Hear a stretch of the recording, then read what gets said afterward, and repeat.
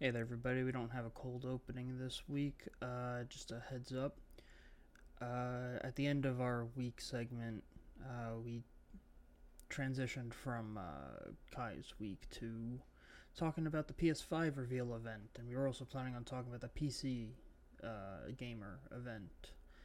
But that ran really long, and also in the intro, I mentioned that we're going to do a Saturday morning pitch, but we just didn't have time, and leaving the PS5 discussion in would actually make the show run way too long.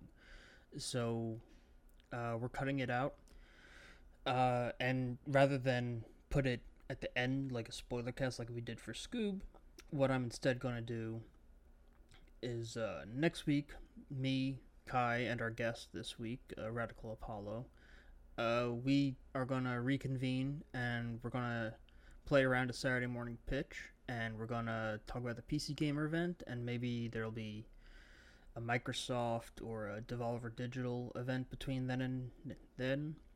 and then. In which case, we'll talk about those too. Or maybe a Ubisoft event. It's E3 time. There's no E3, so people are doing their digital things. So we'll talk about it, and then we'll release it not today, but the following Monday when there normally wouldn't be an episode as a bonus. So, Alvin, you've disgraced me for the last time. Just like Gary Cooper, huh? I think the cartoon just started.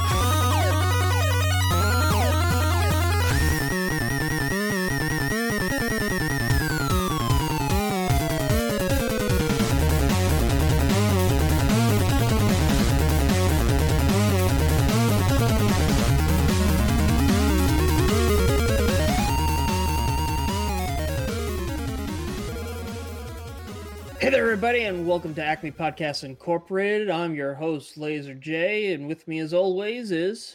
It's Kai. Hey, everybody. And today, we have a special guest. I guess that's my time to get in here. It is me, Radical Apollo, Radical Apologist if you're really old and know me from back then. But you can call me Rad. Or Zach. I don't know. It's fine either way. Mm-hmm. Yeah, Rad is a mutual friend, and we like his energy. We've wanted him on the show for a while. Yeah. So, and what are we talking about this week, Laser?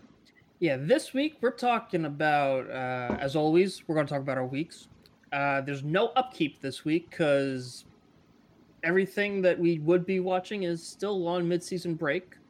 So that'll cut down the showtime a little bit. And then we're getting into our topics for this week, which is, okay. Last episode, we talked about Slayers and Dungeons and Dragons. And then I got in my head, while we were recording that show, there's 3 weeks that we'll have episodes in June. Mm-hmm. We can do 3 episodes on different types of fantasy. So we did high fantasy last week. This week, it's urban fantasy. And we're hitting Dorohedoro Season 1 and Kekai Sensen, also known as Blood Blockade Battlefront. Also Season 1. Yep, also Season 1. So that covers our urban fantasy needs. And they have me here because both of these shows are honestly some of my fucking favorite, like, in general media that I have consumed. Mm-hmm. Yep. So welcome to the retroactively named Fantasy Month on Acme Podcasts Incorporated. I do want to say one thing before we get into the show. Well, 2 things, actually. All right. 2 very important things that I think are very relevant at this moment in time. Well, pitter patter. Black Lives Matter. Fuck the cops. Mm-hmm. Both true. Yeah. As the local black man, I can say, and as of like 2 episodes ago, y'all were saying that you were not qualified to take into account some of the things Like how, for example, if Killer Shark is a black nerd kind of allegory kind of thing, now you have me. I'm here. Yeah. And I can fill that void of not knowing if you are qualified, because I am. Maybe we should maybe for February we should do cartoons of like with like a mainly black cast or starring black characters for Black History Month. Well, I'm going to be bringing up something with one of those Oh, in my week. well, So All right. Well, that's a perfect transition. yeah, let's get at her. You're the- How was your week, Brad? Yes. my week was pretty dope, all things considered. So there's a couple of things I've been doing for the past little while now. One of those, I'm gonna leave the cartoon talk for a second, but one of the things that I've done for the past little while now is I've been playing Monster Hunter World Iceborne Yeah. a lot. Mm.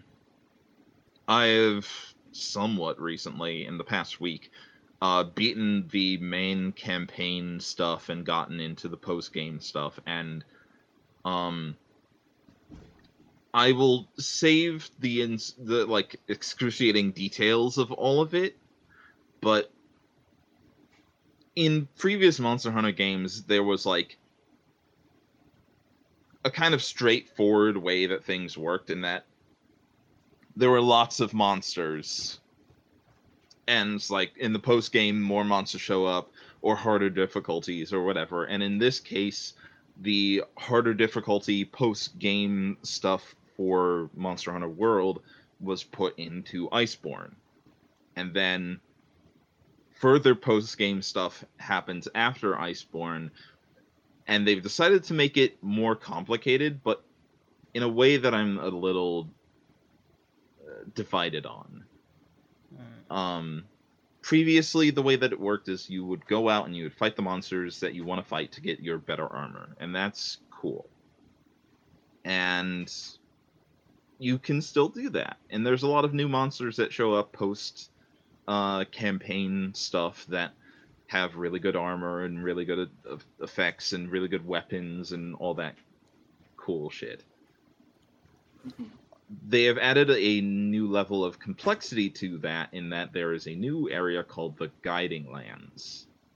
And the Guiding Lands is basically this open area where all of the biomes from around the game are smashed together, and all of the monsters that have appeared throughout the game, except for a couple of major boss monsters, will show up at the same time. Oh, so it's kind of like the Elder's Recess, but for all monsters.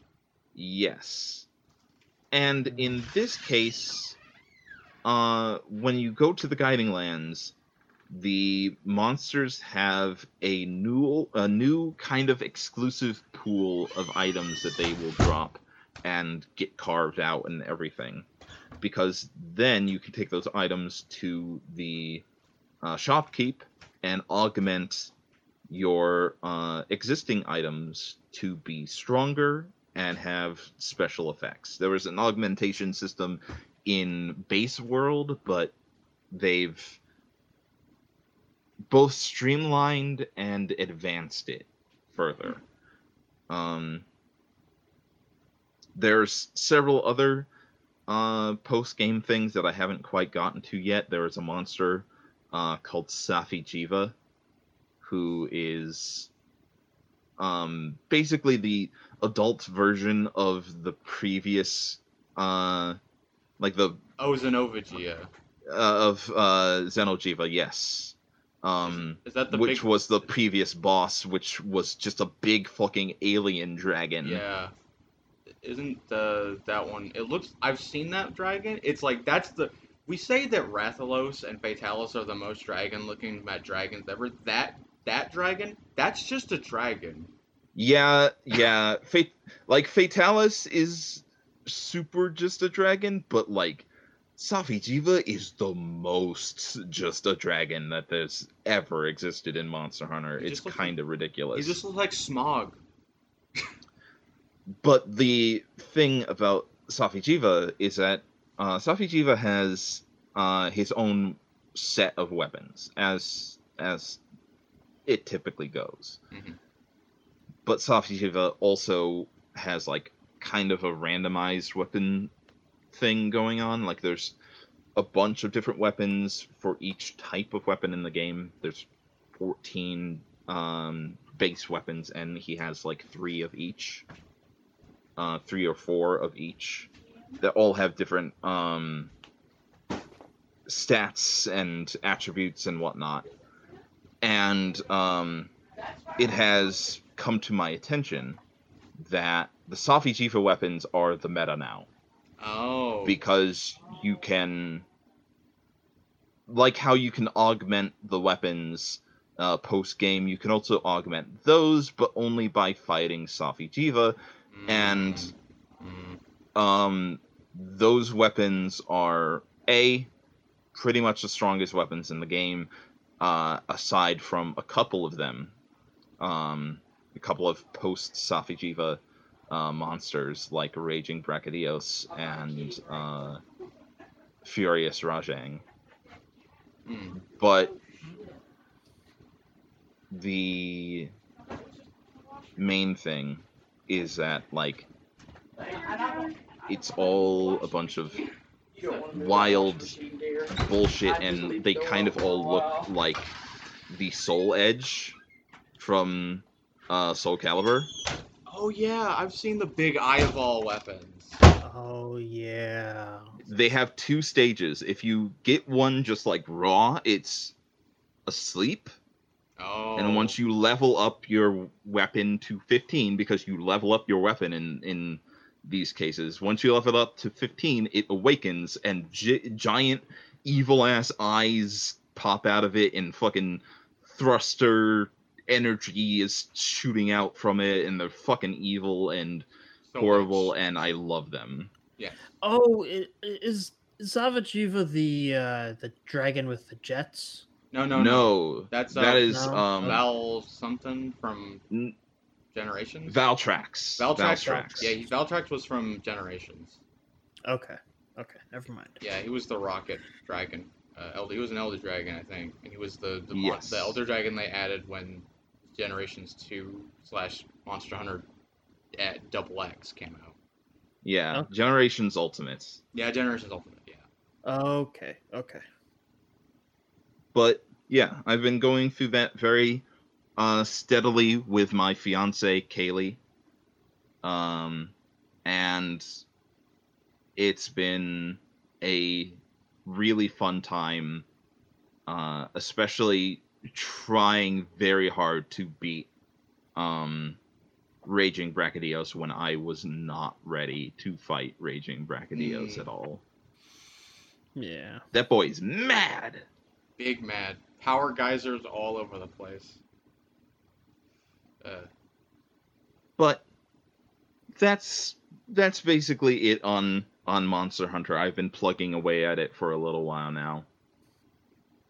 But what I can talk about in great detail is that last week, a collection of episodes from a series that is very dear to me, called Craig of the Creek. Ah. Oh, out. hell yeah. Now, Craig of the Creek is legitimately, I think, my favorite Western cartoon of the past decade, with it being swiftly followed by Steven Universe, and I haven't finished it yet, but I'm probably going to put She-Ra up there in the same same vein. I was gonna ask That- about Gravity Falls, honestly. Gravity Falls is like really up there, but it doesn't hit the same way as like those shows for me. Yeah. Because like when I think about the shows that I am really invested in, it's the ones that have like, not to say that Gravity Falls doesn't have a whole lot of heart behind it, because it definitely does. but like I am very much there for shows that catch me on an emotional level, and I feel like Craig of the Creek really does that for a lot of different reasons. First, it is a show about a black kid and his friends just enjoying life and like living it out, and like it explores some themes here and there about growing up black and like your parents being like several generations in and everything.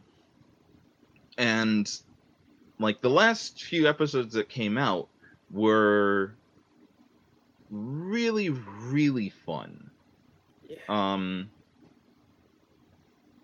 first one in the line was a musical episode about Craig imagining an adventure in the creek, because actually let me run things back a little bit. I've got the list of the recent episodes here. Yeah, I know Laser has been keeping up with that show. I haven't watched it yet, but Laser has been. It's one of his shows that he watches. It's my favorite current airing cartoon. Yeah, I can feel that very, very well. Let me run things back. I don't know. I don't remember if Craig of the Creek was brought up on the show yet or very often. We haven't actually haven't watched it for the show, but Laser has mentioned it once or twice because he watches it. Like it's one of the shows he keeps up with, so he mentions, oh yeah, I caught up. I watched the recent episodes of Craig of the Creek, whatever, and I haven't watched it at all. So I purposefully avoid talking about it too much because I definitely want to do episodes on this show. About Craig of the Creek. For sure. That's fair. Yeah, I can understand that very well. Yeah. But it's your week, so get into it. Yeah, you don't have to go into too much detail. Yeah, I'm not going to go into too much detail, but basically is a show that revolves around Craig, his and his best friends JP, Kelsey, and her bird Mortimer. Yeah. And do not misunderstand that Mortimer is in fact a very important character. Mortimer is the fourth main character. Don't misunderstand. He puts in work. Yeah. Now, you may think JP is the comic relief, but Mortimer brings a lot to the table in that regard, too. Honestly, all of them are kind of comic relief. They're all very good kids. They are. But it revolves around them going to the aforementioned creek, where all the kids hang out every day, before dinner, after school, during the entire day if it's summer, which this is primarily when it takes place in. It's kind of the nebulous summer zone, like the majority of Ed and Eddie. Yeah, Ed and Eddie stays or in. Sandlot. I was under the impression that it takes place after school. It kind of depends, I think, because like some episodes there's a lot of episodes that are just kind of like, we're here all day. It doesn't. Yeah. It doesn't stop being a thing that we're here all day. Yeah. But like the majority of it, I think, could be construed as like during or after school hours, one way or another. Because I know there's definitely parts where Craig's older brother is talking about things going on in school at the moment. Yeah. And like Craig's whole family gets into a lot of stuff, but like it's all like surrounding those main four characters and the cast of characters around them. If you've ever watched anything like Ed and Eddie, or probably the most concrete way that I can like compare it to something of older ilk is probably Recess, because there are like cliques like there are in Recess in this series that are very tight-knit, and they have themes and they got gimmicks and all that kind of thing. It's more than just that, though. it's one of my favorite things that you see in cartoons every so often, and it's a kid society. Yes. Yeah. From what I saw, it also gave me like a combination of a more lighthearted Stand By Me / Goonies type of scenario. It has a bit of that in it too. I this probably isn't the best thing to say, but it came out right around the same time as Clarence. Mm. It came out like around that same time, if not like really close to when Clarence was like stopping production for the most part. And what I want to say, it's almost like a refinement of Clarence's formula. It is. I hate to say this too, because like I don't like to trash talk other shows, especially ones that are like as like harmless as Clarence was. Yeah. But Craig of the Creek is just kind of the better show. Oh, it absolutely is. And the only reason I make the comparison is that they literally hit that same spot for me, and they capture the wonder and sense of adventure I had in childhood. Yeah, that is like the encapsulation of like what this show is. Because like that's kind of like my favorite genre of like kid shows, where it's like you capture that feeling more than like in the actions or anything. You catch the gravitas that like is brought to it by the kids, rather than like how serious it actually is. Yep.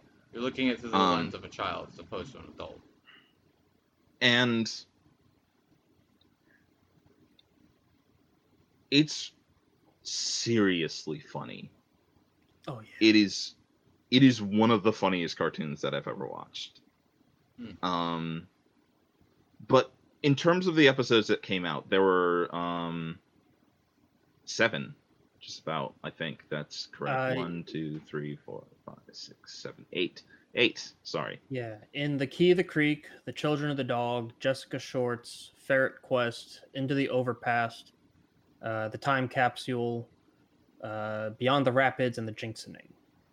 And as far as I know, those are the final episodes of season 2. And season 3 is going to be starting next week, I think. Yeah, just about next week on the 21st. I didn't know it was I didn't know it was only in its second season. Yeah, it has a lot of episodes per season, unlike something along the lines of like Steven Universe, I guess. Got it. It's I wasn't even aware it was in its second season. I thought it was just a really long first season at 80 episodes, because I don't, well, the websites I've used haven't split them up into seasons. Oh. Yeah. It kind of just keeps on going and everything, but there's like short breaks between parts and like mid-season breaks and what have you. But it's a really refreshing show, because unlike something like Steven Universe, which took massive breaks because of like meddling or refinement of the show one way or the other, this one takes breaks, usually like a couple months at a time, and then like puts out episodes in batches. Like you'll get a batch of episodes per month basically, and then they'll go on break for a little bit. It's a really good show. It really is. And I've been watching it for a little while now, and it's like it hit me all at once that it was such a shame that I let it wait as long as I did to actually get into it, because it's just so good.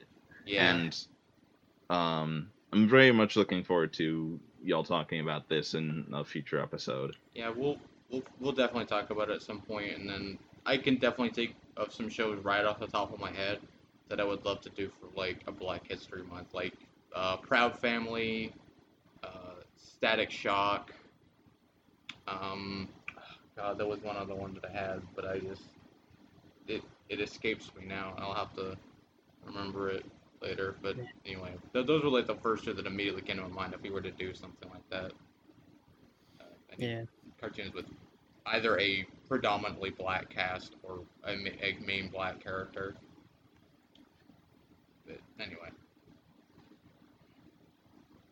And as far as like that goes, like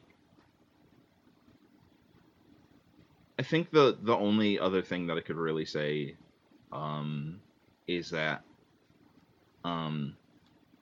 you wouldn't really think it, but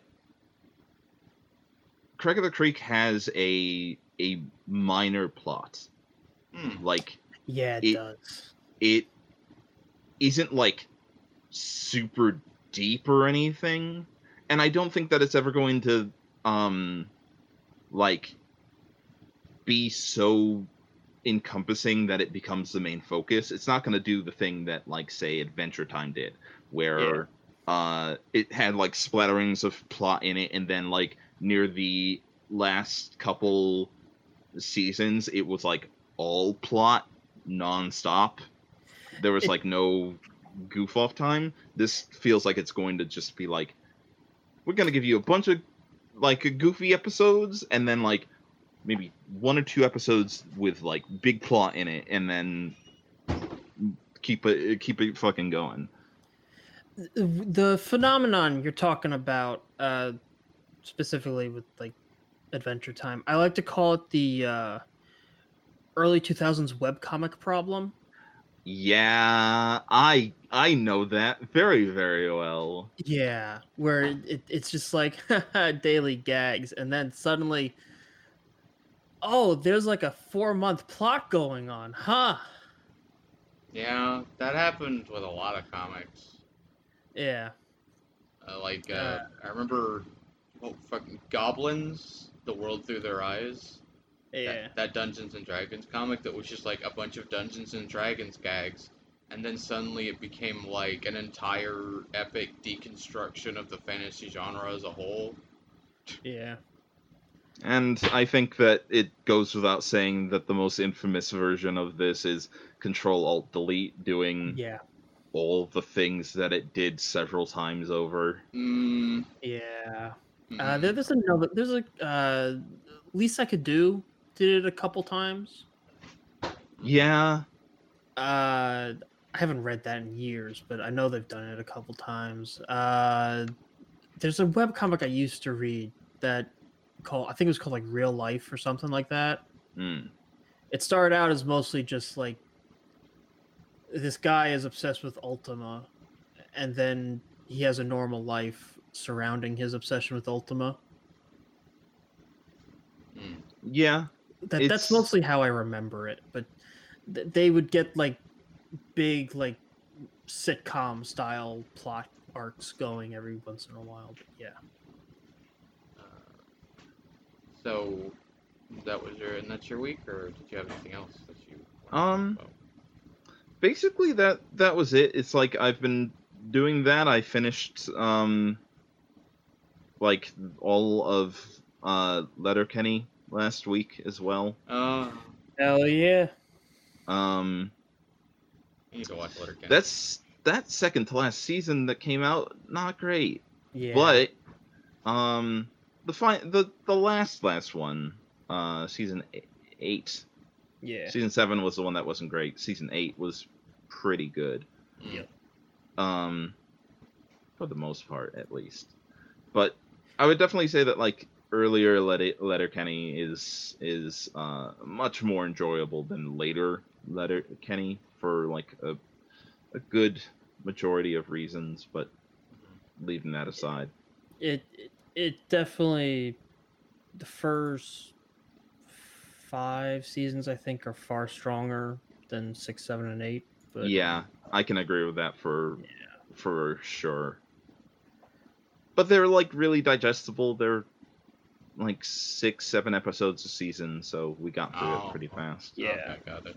They're short, and they always put them up like all at once. Mm. Did you watch Little Kenny, the animated spin-off at all? No, I did not. I didn't I even know that existed. We talked I about it a s- little bit on the show. Did we? I sort of knew it existed. It's just like I never really looked into it because it wasn't like something that I was Yeah, hankering for, I guess. it's literally just what's the main guy's name again? His name is, it starts with a W. Wayne. Wayne. Fuck. Yeah, it's just Wayne and Derry as little kids, and like how they meet, and then just kind of tiny 11-minute versions of Letterkenny, Huh, but then as kids. weird. That's fair. Yeah, I think towards the end they introduce Squirrely Dan. Squirrel Dan. Yeah. Squirrely Dan, the best character. Yeah. Oh yeah, me and Gordon Ramsay are both morons. I've only seen clips of that show, and every single fucking one I've seen is hilarious. Yeah. It's weird that show is kind of better digested as clips because like Yeah. it's not like bad when you watch like a whole episode because like there's really good bits in it, like lots of really good bits, but like probably the best bits from it can be just extracted and put into a little clip, and you can see all the funny bits really easily like that. But Yeah, yeah. It's like how some movies themselves are bad, but they're really quotable. Like Napoleon Dynamite isn't a good movie, but it's really quotable. Yeah. You know. yeah. But as far as that goes, yeah, that was pretty much my week. Otherwise, I rewatched the shows that we're going to be talking about today. Yeah. All right. You also did a charity stream as well. Oh, well, that is true. I did a charity stream earlier last week for the Black Lives Matter movement, and donated $600 to it was the Bail Project, which is a community bail fund for people that got arrested one way or another during protests. And it, like, in the long run, $600 is a splash in the pond, but it is something that I felt really proud of, and it's something that I want to keep on doing in the future one way or another to make this movement keep on going as much as it can. You raised way more than you thought you would, and you know what? I think that's a big accomplishment, honestly. You raised your goal in like the first hour.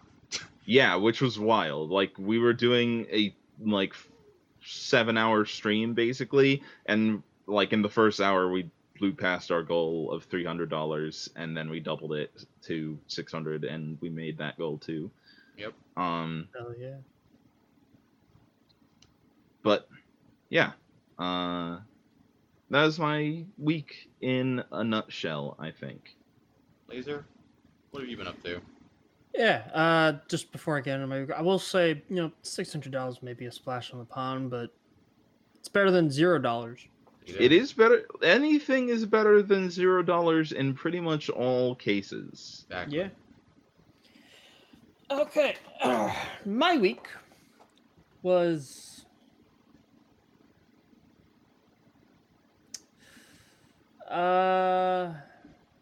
what did I do? Oh, yeah, I spent all of it playing Grand Theft Auto Online again.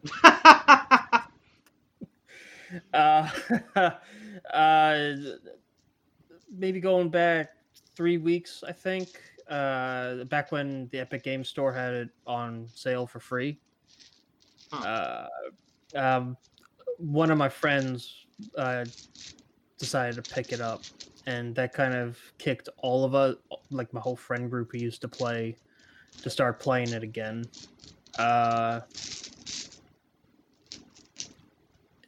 And I think they've mostly dropped off it. The one who got it on the Epic Games Store, I don't think ever actually played. But yeah, I like every day I've been playing it a little. I mean, I don't know. if any time's a good time to do it, it's now, since you're gonna be getting like a $3 million in it or whatever every single day, or I forget. Like, it's either every single day or every single week until it's released on the PS5, whenever that happens. That's only if you're playing on the PlayStation. I am playing on PC. Oh, F. boo, F. Yeah, Hey, can I but- get an F in the chat? yeah, but I got them Twitch Primes, so I'm getting 200,000 a week. Oh, okay. That's fair. Yeah. Yeah, I started playing Grand Theft Auto 5 like a month after it came out in 2013. And I think I took maybe a year off in 2019. But other than that, I've consistently played it. I don't know what it is about that game, but it's just, yeah. I mean, all things considered, it is a well put together game that has a lot of features and content and things that you can do in it, and Yeah. all sorts of goofy bullshit. And you're playing, Yeah. So, like- you're playing on a PC, so you can also get dumb mods. Oh, no, you can't. Really? Not if you're playing. No, on- you I mean, cannot. you will get banned. What? You will get banned. There was like a whole controversy not too long ago where the publisher, Take-Two, basically, I forget the like finer details of it, but it was something between shoving a DMCA down the throat of the group that has the modder program that you can just like plug and play mods in GTA games, specifically GTA 5. Most notably, they basically said, "Fucking no, you," and their idea behind it was twofold. One was the truth, and the other was a lie. The lie is that they were doing it because it was to stop cheaters from playing the game online very often. Granted, the mod system did not in fact actually let you do anything to cheat. There was no cheat methods with that. It was mostly cosmetic, or adding certain items to your game, but primarily it was cosmetic. Yeah. Like being able to run around as Sonic or whatever the fuck. And the thing that happened from there was the lie came out. Well, rather, the truth came out, is that they wanted to basically have a hold over the ability to have mods, so that maybe in the future, if they decided that mods were a lucrative thing, they could start charging for mods or modability to the game, one way or the other, which has not manifested one way or another, but Take-Two has done many a shady thing, especially in regards to DMCAs and other false flag copyright deals. Now, I will say, as someone who's played the game for almost its entire lifespan, particularly on PC,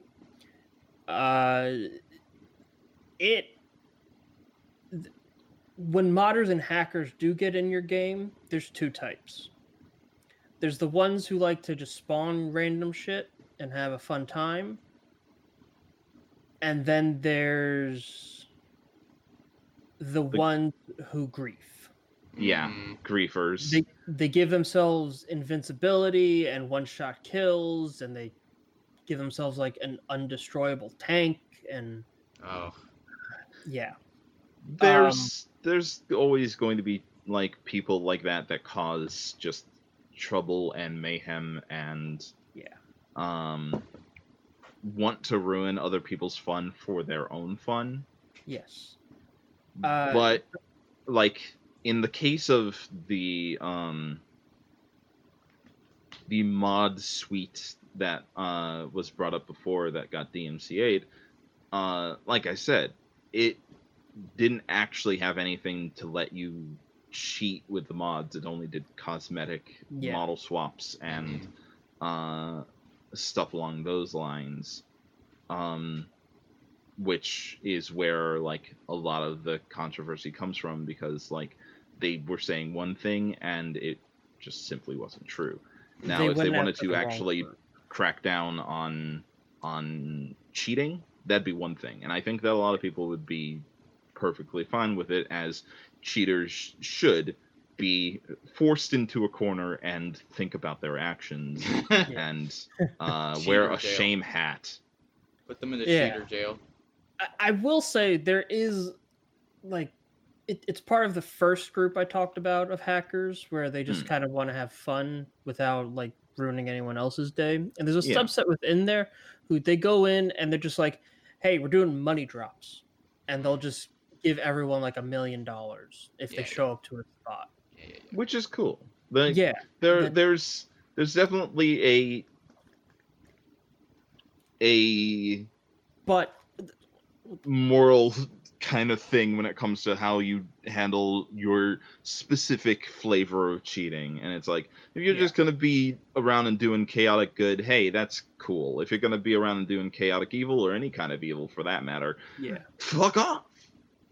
I gotta say though, it's that small subset that really that I think really are the ones who piss off Take-Two and Rockstar, because Take-Two and Rockstar sell cash cards for real money. They sure do. And these hackers come in, they give themselves a shit ton of money, and they get access to all the stuff. You see, they make you think all those updates are free. And they are. They're added into your game, no problem. But the content from the update is not free, though. Yes, you have to buy a piece of property. Now, you can earn the money for that property by playing the game. But you would have to be running the heists 7 days a week for 8 hours a day to get the money to buy that shit. Which is usually the rub when it comes to games that are, well, games as a service kind of deals. Like, yes, if in almost all of these cases, it's like, yeah, you absolutely can in fact get all of these things for free if you play in this very specific time, in this very specific way, all day, forever. Yep. You don't get to play any other video game, just this one. Yeah. Or just buy the cash card. Or just buy the cash card. Just buy the cash give card. us money and you get to do the thing. Just give us money. Yeah. It's Pay me. It's a scam. Yeah, it's a scam. It is a scam. Yeah. It's a big scam. But I can't fucking stop myself from playing the damn game. I mean, like, if you're having fun, then fucking go at it. Who cares? Who cares? Yeah. And most of the time, it doesn't even really matter. I have all the types of property you can have, really. And I have a lot of vehicles. I'm always looking to get more, though. That actually gets me into my biggest issue with the game. My favorite thing to do since the very beginning was car hunting. And I can already tell you're bored. I'm not bored. Fucking go off about your Go stuff. off. Yeah, okay. I loved car hunting. I loved like trying to figure out, okay, so if I'm looking for this car, then I should be driving this car in this area at a specific time of day so it's more likely to spawn. Huh. And I just loved hunting down the cars and getting them and then modding them and then having them all in a nice garage and looking at them. And now I have like 14 garages and most of them can fit 10 cars a piece and I want to fill them all. But all the new cars they add can only be bought. You can't hunt them down. And there's some cases where like, okay, I get that. Because they've always had the same thing. They're really, in all the GTA games, maybe at least going 3 onward. I've only played from 3 onward. The really, really fancy, like, supercars have to be bought. You can't just get them and then take them and modify them and call them yours. You have to actually get them legit. That's been consistent throughout the series, at least from 3 onward. But there's cars they've added that aren't really high-end cars. You know, like I could drive around. I could find the class Sabre Turbo, which is based on a 1970 Oldsmobile 442. If you want to look that up, which is my favorite car of all time, honestly. Yeah, or I could get an Impont Phoenix, which is based on a 70s Firebird. Ooh, hell yeah. Now you're speaking my language. That was my favorite car to hunt down, honestly, because it was very specific to time and place and conditions. I would buy it, keep it for a while, sell it just so I could hunt it again.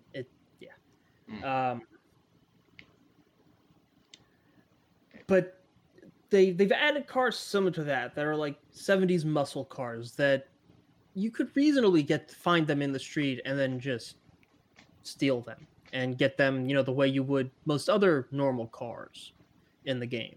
But they lock them behind buying them, and that's so frustrating. I can understand that specific frustration. I don't have like a very good example of it happening to me, but I can make a fine comparison. Like, yeah. We can empathize. Where if we go back to Monster Hunter, it would be like if, like, I also have the kind of thing of like, I hunt monsters in this game called Monster Hunter, and so as such, I very much enjoy the process of going out and finding the monster, fighting the monster, doing gimmicky things to make the monster easier one way or the other, and then getting the kill or capture or whatever. But like, it's kind of the same kind of way that, like, if you had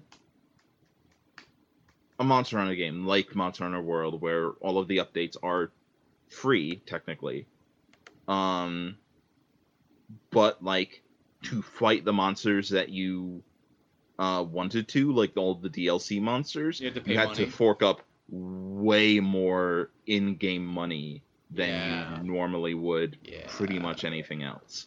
And they were only accessible through that. Like, granted, you have to like give money to go on quests to begin with anyways, but it's usually not a whole lot. But if they like doubled or tripled or quadrupled the amount of money that you had to spend to go into a quest for that monster, then that would be really, really annoying. And then Capcom says, buy Bison dollars. Buy our Bison dollars, and you'll get a free, quote unquote, go at the monster whenever you feel like it. It is like, it is a predatory kind of system that is kind of like, it's in a lot of games permeating all of, like, okay, I'm going to do a thing, and like people may or may not like that I'm going to do the thing, but I'm going to do the thing anyway. AAA gaming. Triple A, Triple A.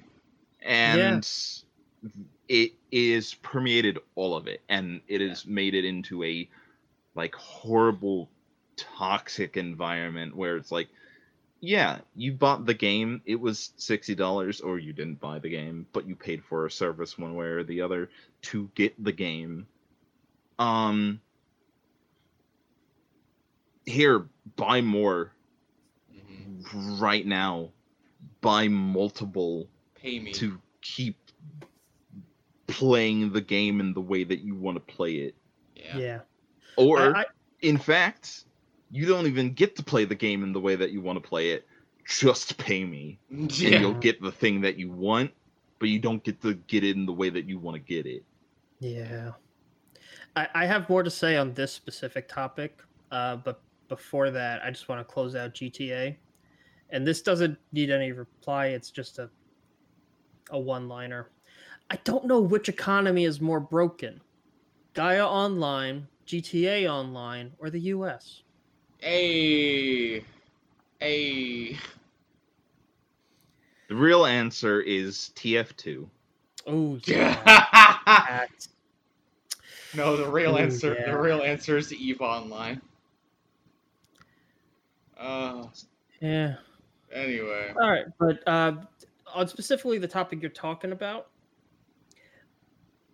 I completely, and this is going to sound maybe a little wacky, maybe, or a stretch, but I have a logic chain. I completely blame World of Warcraft. No, you're right. No, you're right. No, that is not a big logical leap. That is actually a fairly, it's like there's an obvious through line there, for sure. Yeah, it's WoW's popularity to the late 2000s, late aughts era of free-to-play Korean MMOs with pay-to-win features. Yep. Which spawned the free-to-play shooters with pay-to-win features. Yep. Which spawned free-to-play other games with pay-to-win features, and that led to the mobile market, and that led to implementing those features in AAA games. Triple A. No, I actually have like more than just like World of Warcraft. I actually have like a more specific like version of this being really bad. Okay. And I can't remember the exact details of it. Here we are. The worst possible example of this, and it is the thing that started it more than anything else, is horse armor. Yeah. Horse armor. Horse armor. Yeah. Horse armor was the thing that started it. Yep. And for those of you listening that are not old men like all of us, horse armor was a DLC for the Elder Scrolls Elder Scrolls Oblivion. Yeah.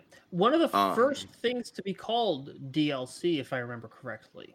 That is correct. It was like there were like microtransactions and things before it, but this was considered like a big DLC kind of thing, and it hardcore jump started the method of DLC in things. Listen, I don't want to derail this conversation, but I feel like if we keep going, this conversation is going to last like another 30 minutes. You know what I mean? We'll drop it after I finish. Go over the history. Yeah, sure. Just I don't real fast. like as much as I want to have this conversation, but like I just want to make one clarifying statement when I said it's one of the first DLCs. I'm talking about specifically the switch from calling things expansion packs or whatever to microtransactions, because Yes. microtransactions was used a lot early on, and then it was like that was something that was definitely used a lot for World of Warcraft. Yeah. But DLC was like definitely a thing that was birthed from this kind of microcosm of things. But either way, it was it was the first DLC for Elder Scrolls Oblivion, and it was $2.50 to give your horse some shitty gold armor. And it's like that was basically all there really was to it. It was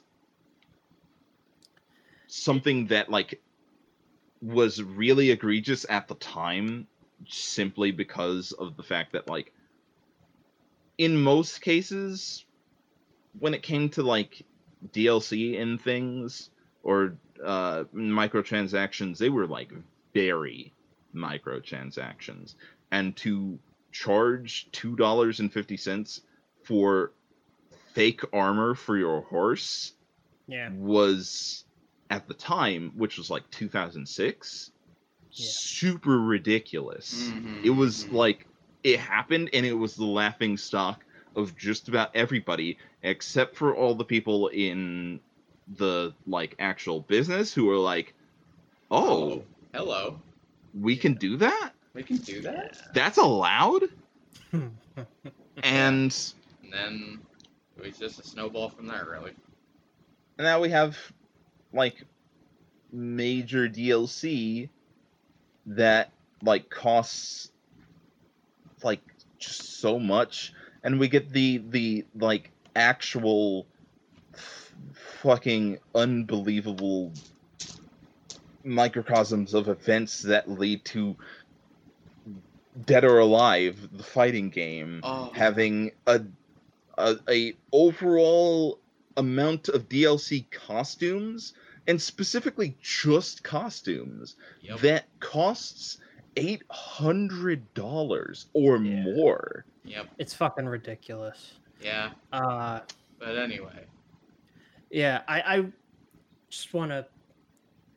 Two last things, and then we can really move on to your week. Yeah, no, that's fine. I just, we are... I just want to... Yeah. We are trying to tighten up the show. Yeah.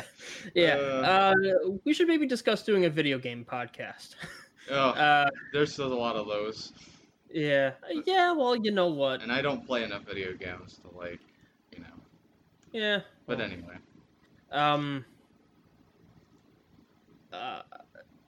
When we say microtransactions were substantially smaller at the time, keep in mind this is the era where a song on iTunes was literally 99 cents.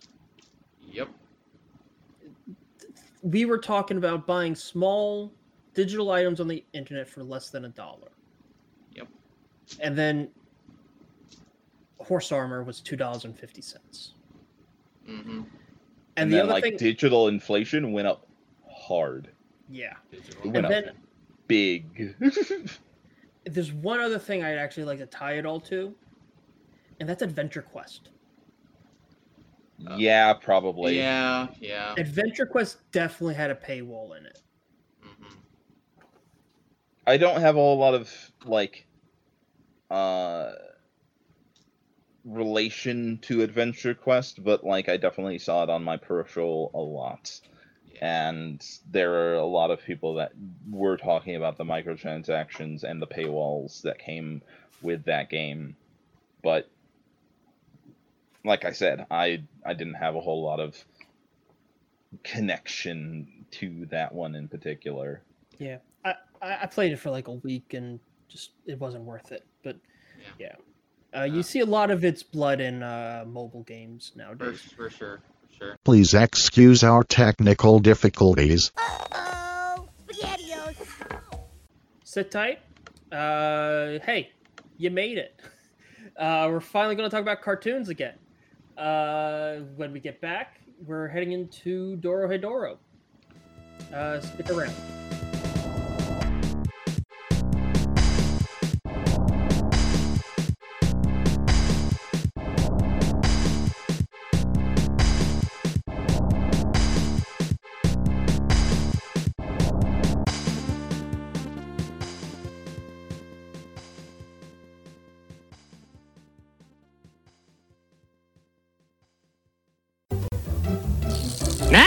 we're back on our show.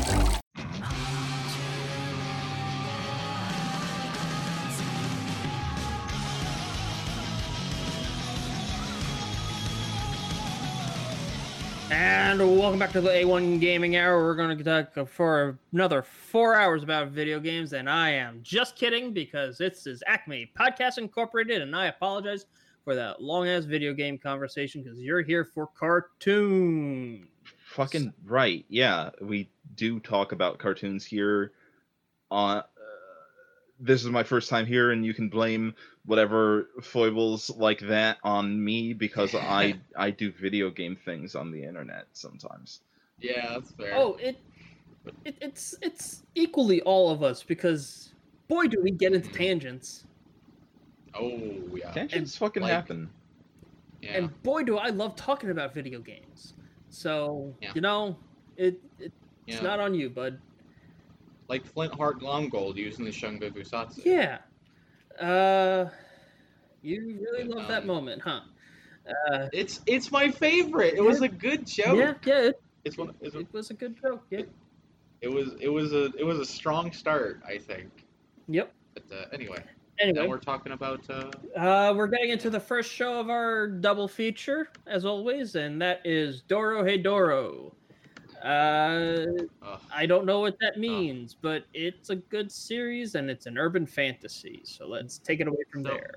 Dorohedoro doesn't exactly mean anything. They subtitle it as The Beginning on Netflix, but it doesn't exactly have a meaning. It doesn't. Okay. I think if I were to describe this entire series in one thing, there's a scene in this.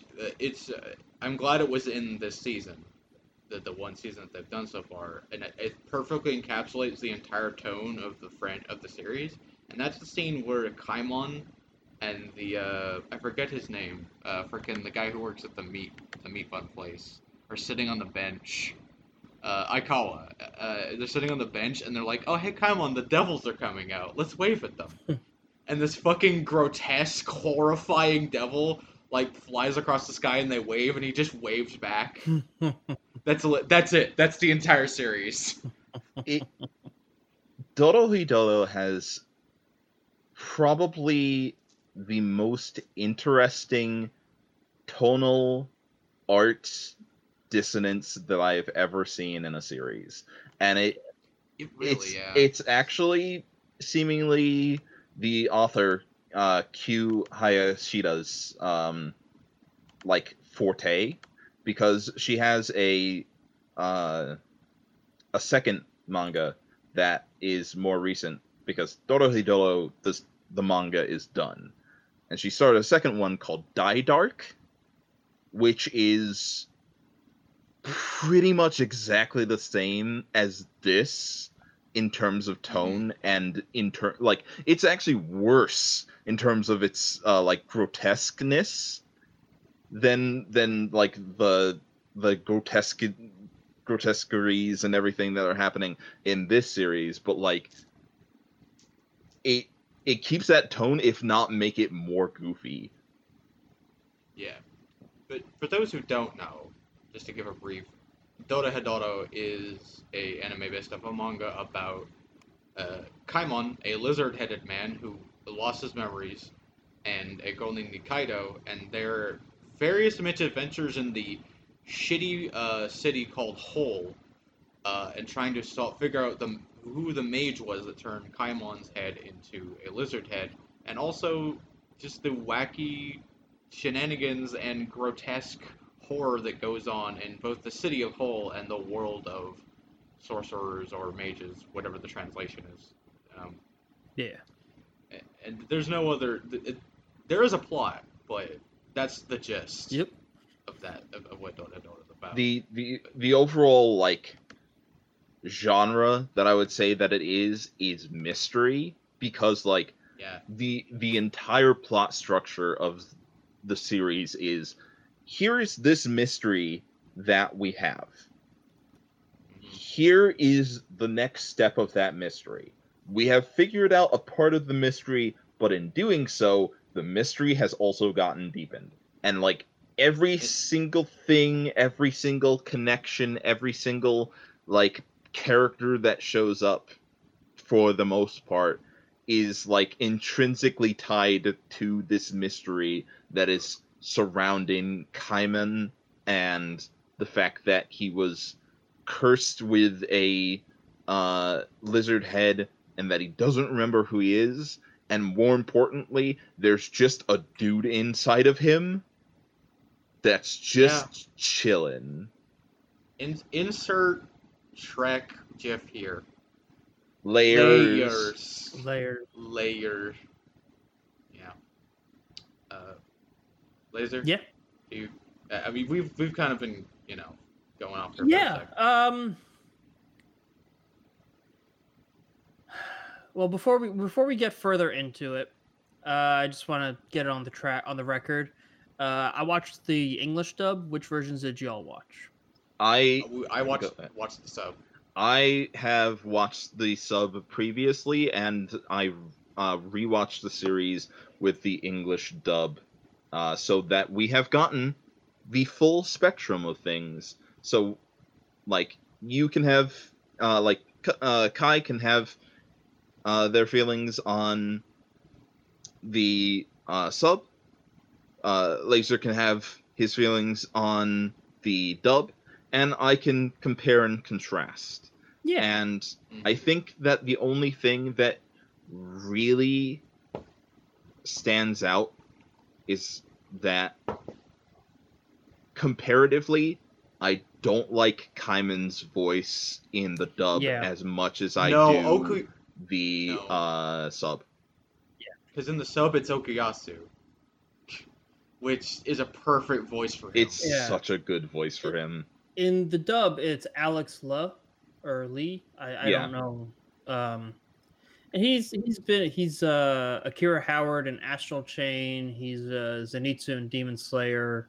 Like that guy. Like he's not bad at all, and he does a good job at like actually doing voices, and he's very good at being silly when Kaiman is being silly. Yeah. It just don't hit the same, dog. Yeah. Were there any voices in the dub that stood out to you? I thought Noi was pretty good. Noi was pretty good. I liked Noi a lot. I think that Noi was really good. Nikaido was weird because Nikaido sounded sort of like a mom. Yeah, a little bit. I mean, she has kind of mom energy, but murder mom. I thought N was pretty good. N was really good, and I think that like they did a very good job with that. When I was rewatching it, I had a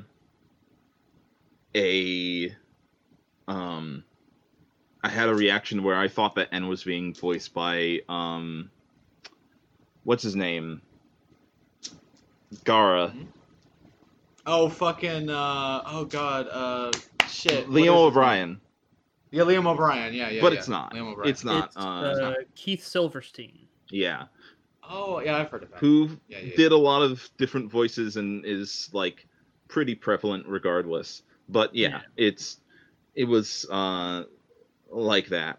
But like for the most part, I would say that like the dub is really competent.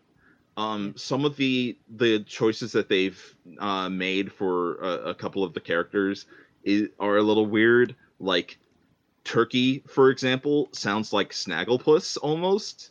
Yeah. What? Yeah. Like what? Yeah, they made Turkey sound like Snagglepuss just a little bit. Like it's not as campy, but it's very close. It's got like the same kind of cadence to the way of speaking.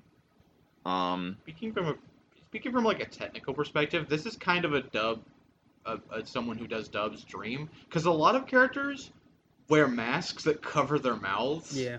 Yeah. So they don't have to sync up the lip movements as much. You know. Yeah. I feel that very much. The only other thing that's really of note, I think, and I think that it's the maybe right thing to do because that's kind of what they were going for in the sub or the Japanese dub, I should say, is Chota sounded very, very flamboyant and effeminate in the dub.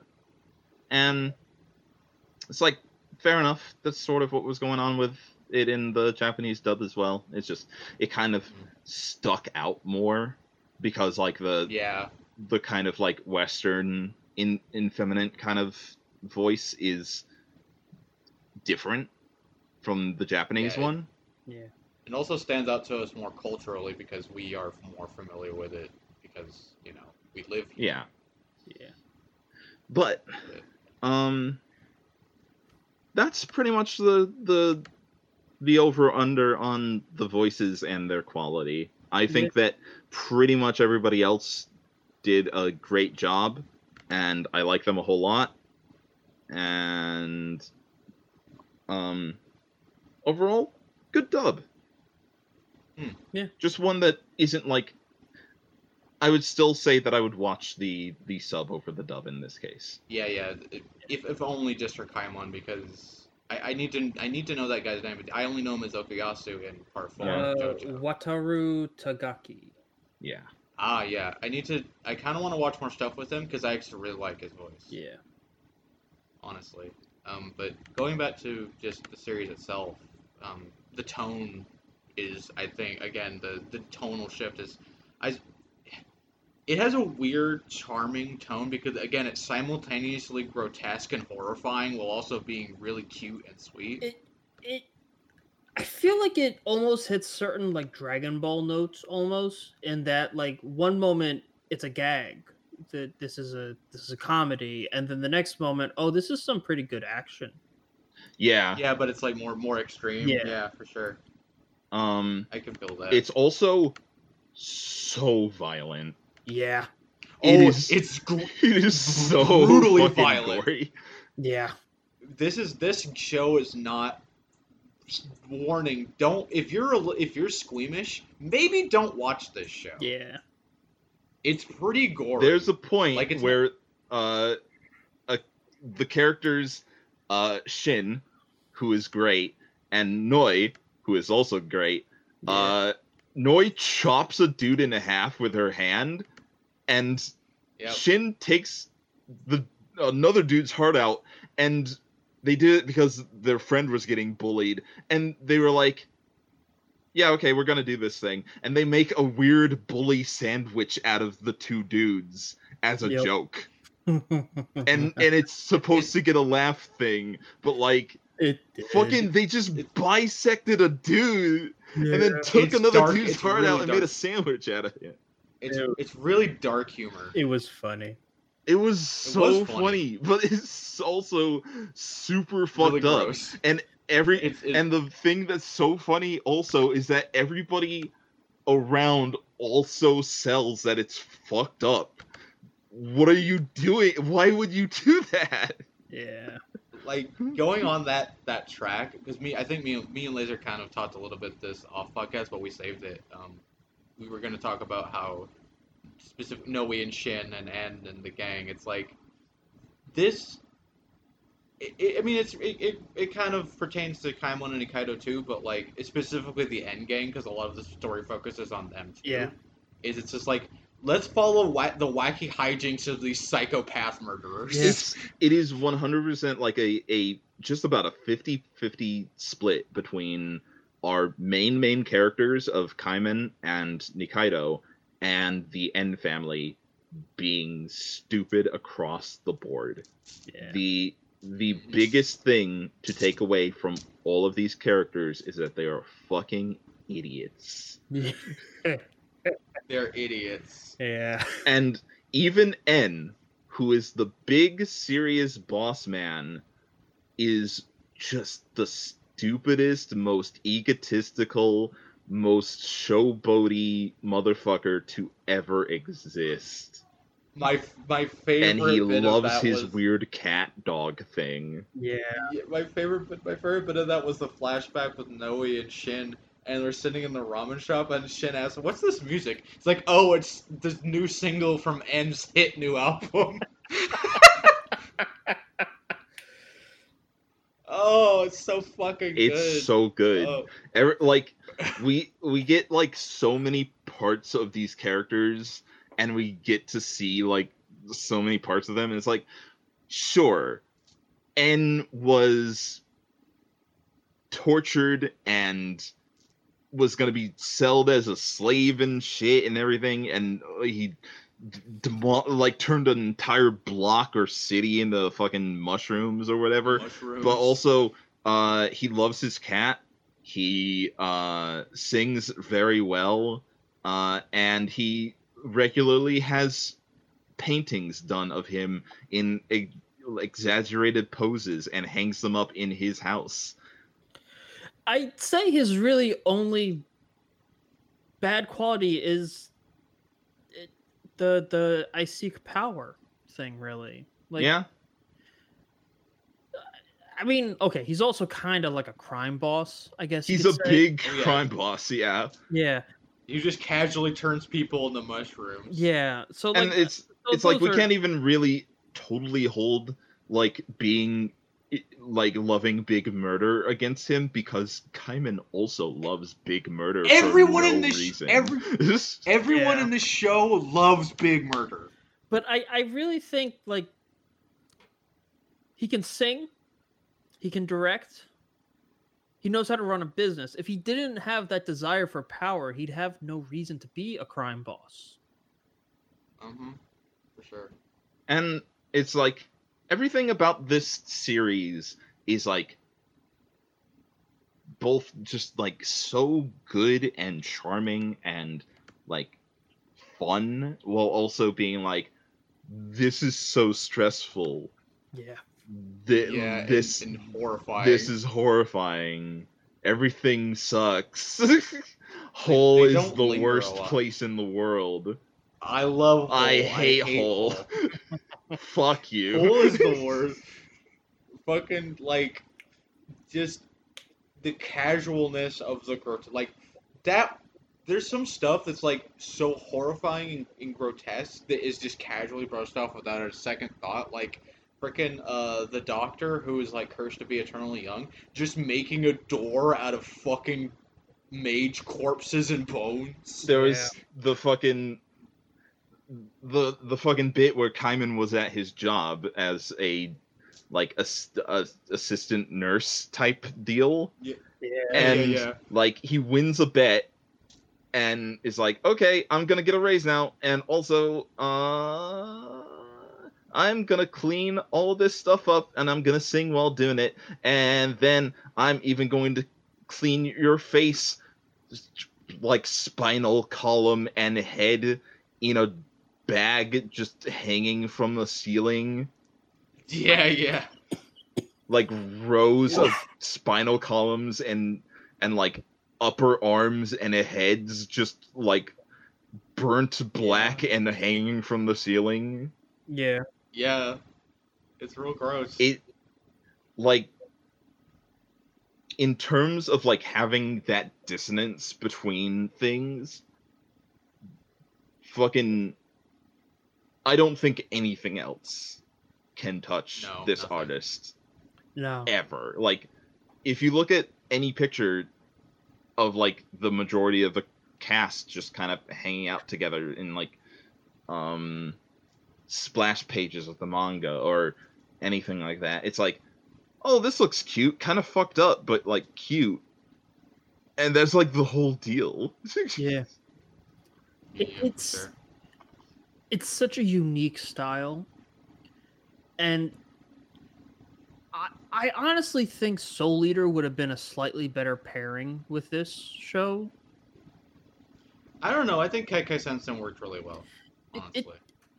It does, but there's just a part of me that, because, well, I'll get into that more in Kekai Sensen, but I think like Soul Eater has like a slightly more unique style to it. Mhm. And so that's why I think it might be a slightly, because they're like very stylistically distinct. Mhm. I don't know. No, I get what you're saying. Like, they are, and Soul Eater is also an urban fantasy series for sure. Yeah, It's It just yeah. it was too long. it was too long. I think like the main thing is that like these kind of take two sides of like the same coin for each other, in that like, not to get too far into Kekai Sensen just yet, but like where this is like dark and gritty on its surface while also being really cute and everything, it has like on its surface, in a way, Kekai Sensen is very clean and everything, but it has a lot of heart to it. And I feel like these two pair up in that kind of way, in that like there's like a lot of heart and soul that goes into these and their settings. Yeah. Like Mm-hmm. like the setting of Hole and the society of sorcerers or magi or whatever, they're so like odd and like nigh incomprehensible, but because you're like so in there and you have like no choice but to follow along, you kind of like you get used to it. You kind of see things coming and it's like, yeah, that makes sense. Not exactly the concept of like this might as well be happening, but more that this makes sense to be happening in this world, in the same kind of way that like shit is like constantly fucked in Hell Salem's Lot, but like Yep. it's so self-contained, and like we get such a good idea for Hell Salem's Lot as a area Yeah, that exactly. it kind of like it has, both series have really good world building in a Yeah, I way was that gonna is say- like not the main focus. I Yeah, totally. you go. Go ahead. No, you go. No, Go go first. ahead. I'll close out. I'll close out this section of the conversation. You go first. Because one of my notes following that through line was that the world whole this is both Hell's Lot and a whole, but and of course the Sorcerer's World. The world and the setting in Dorohedoro feels like its own character. Yes. And this series does a really good job of very slowly establishing its world building without it feeling unnatural or expository. You know, Yeah. There's a lot of stuff that they do that just kind of you see it and you're like, okay, and as more stuff is slowly revealed, like you're like, oh yeah, no, that makes sense. I get that. You know. Mm-hmm. No, what were you gonna say? I was gonna say, this is a conclusion I came to after having watched Dorohedoro, and I started my rewatch of Kekai Sensen, and that there's almost a second through line, and I need you all to not jump down my throat before you let me finish. Go ahead. Both of these are series that have more style than substance. There is a lot of Right. substance to both of them, Mm-hmm. but it has style in spades, and that they both have. And part of that, what I mean by style more than substance, is the world is so much more in depth than the direct plot of the story, in my opinion. I and can the I aesthetics. can understand and kind of agree with that. Like Yeah, no. the Yeah. like sentence, like the sentiment of it has more style than substance can be a big detractor for people, Yeah. but it kind of has to be explained that like that isn't to say that the substance isn't there. I actually think that like the mystery that goes on in Dorohedoro is like one of the most engaging things, even if you're able to call some of the things that are happening. Yeah, it's like I was really trying to theorize what was going on. By the end of it, I was genuinely curious what was going on with the mystery about Kaimon and the cross eyes. and like it keeps on getting deeper and deeper and deeper. And I would say that the same thing kind of applies to the overall emotional grippings of Kekai Sensen. Like, the overall plot of Kekai Sensen is not the best, but I'll get into the reasons why that's the case.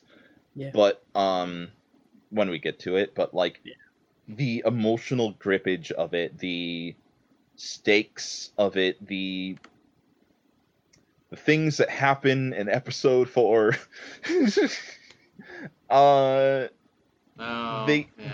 they all are like so impactful, and it's to compare those things to the actual style that the series have for like presenting themselves is a little unfair, because they're coming from people that are like entrenched in doing style super well. Yeah. Because the guy who did Kekai Sensen did Gungrave. And Trigun. Oh, okay. Yeah, that explains a lot. It really does, doesn't it? Yeah. Yeah, it's But, God, you know what? what's Here's what's his name? I'll let you finish it. Fucking Yeah, what is it? I forget his name. it's Naito something or something Naito. Naito, Shinji Naito, something like that. I should really have done my research on that. Oh, God. This happens a lot. That also, Yasuhiro Naito. Yasuhiro Naito. There we go. That's your Naito. Yeah. It's right there on the IMDb. Yeah, I do have a question for each of you. Okay. Who is your favorite character in this show? Because there's a lot of good characters in Dota. My Shin. favorite. You said Shin? Yeah. Yeah, Shin? Shin. I think you both know mine. It's Yeah, okay. because you're horny. Listen! Yeah, no, I get it. She's 6'10" Yeah. and huge. I am pointing at you right now. I am Lord Farquaad. Horny. I am. She's so perfect. She's everything I want. Noe is very, very good and a super enjoyable character, and I love her very much. I think that her part in the story is really good, and I love her like interactions with Nikaido. I think that she's a fantastic character, and yeah, she is super hot. I am still going to shame you for being horny on main. You know that's fair. Fair enough. But also, freaking But if I had to pick someone besides Noe, I feel like Kaimon. Kaiman's fun. Kaimon's great. Like, okay, in reality, there's like pretty much no character in this series that I dislike. Like, Yeah. even fucking Fujita, who is the biggest lame ass jobber ever, is great because he's such a lame ass jobber. Him and Ebisu's fucking shtick is really good. Yeah, Ebisu also rules. Does she get better with time? Yeah, sort of. I mean, like, if you don't like her by the end of this part of the series, then I don't know what to tell you. But like, I really enjoy her for who she is. Okay. Go ahead, Laser. I don't dislike her at this point. I'm just neutral on her at this point. Fair enough. She's definitely like, especially like throughout the majority of it, she's spastic and like kind of all over the place, which you can't totally blame on her because she did get her entire face bitten off. Yeah. First she got her face bitten off, and then she got turned into a zombie. Yeah. So like, I'm she really kind of just- got super broken. Yeah, I'm really just kind of waiting for more development. I think it comes for her, but like Okay. it takes a bit of time and like Okay. a mask redesign for her that happens later. But like we're not gonna get too far into that.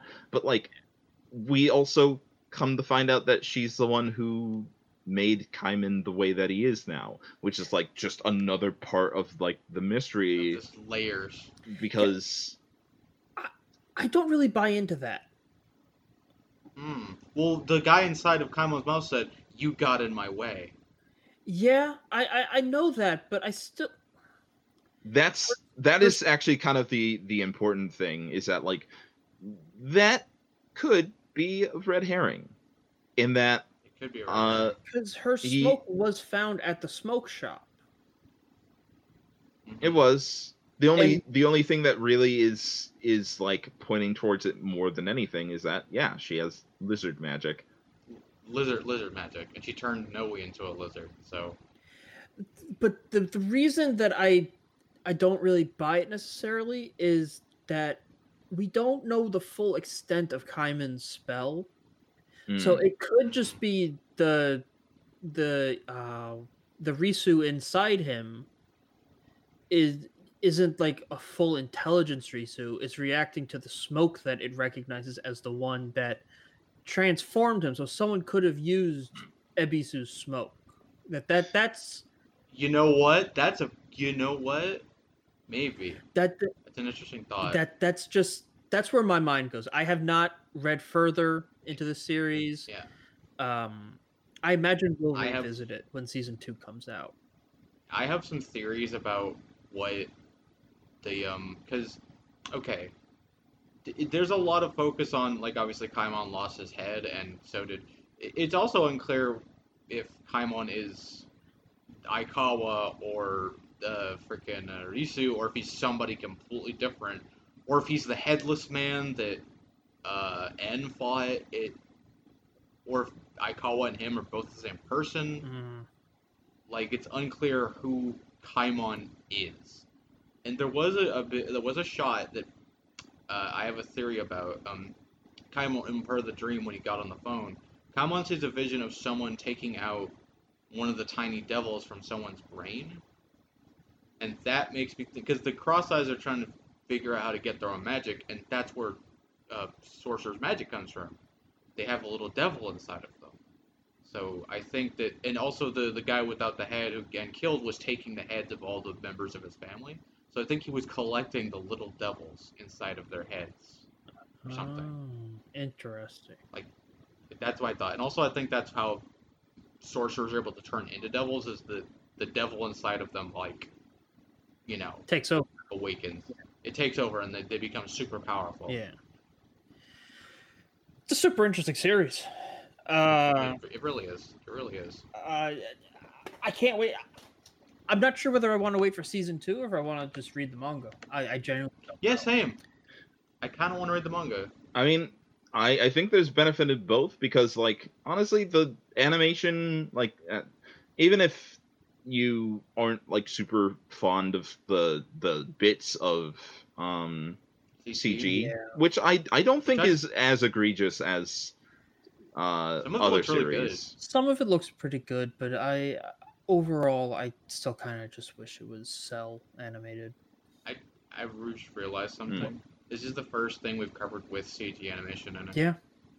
I think the only problem is that, like, by and large, pretty much everybody except for Kaiman is like hand drawn kind of like animation one way or another. But like They use Kaiman 3D is models for certain things. yeah, but like Kaiman is hard because he's got those spikes. He's got like so many like material things going on with his head that it probably just like it'd fucking kill their budget to like animate him like they would anybody else. It's And- a logistical Yeah. nightmare. Yeah. Yeah, and then they use the CG sparing, like a lot of the fight scenes. Characters will switch from 2D to CG. Like, there are so many shots where I can tell Noe is definitely a 3D model. Yeah. But it does it in a Guilty Gear way where they're 3D models, but they're shaded and lighted in a way that makes them still look mostly 2D. Yep.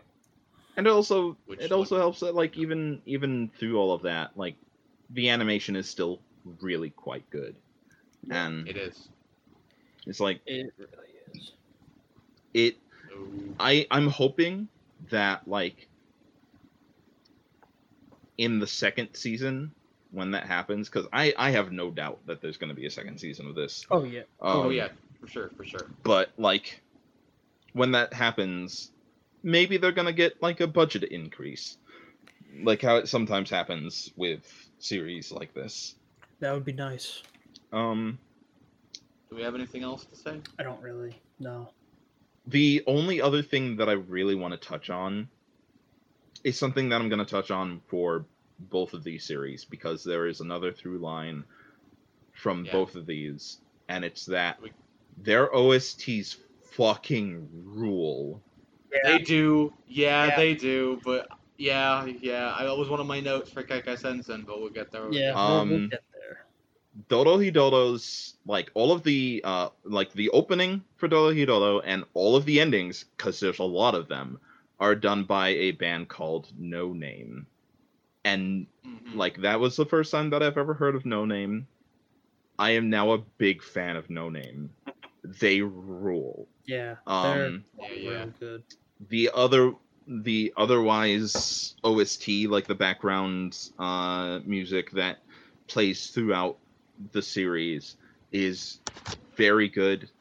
Some of it is jarring. It's like very Smash Mouth at times, and not like the band, but like it's hard hitting and gritty in a way, but also there's like silly ones. One of my favorite tracks on the whole OST is like this kind of almost music box sounding jingle that plays when characters are doing silly things, but it's like bass boosted, so it sounds super distorted and weird. Yeah.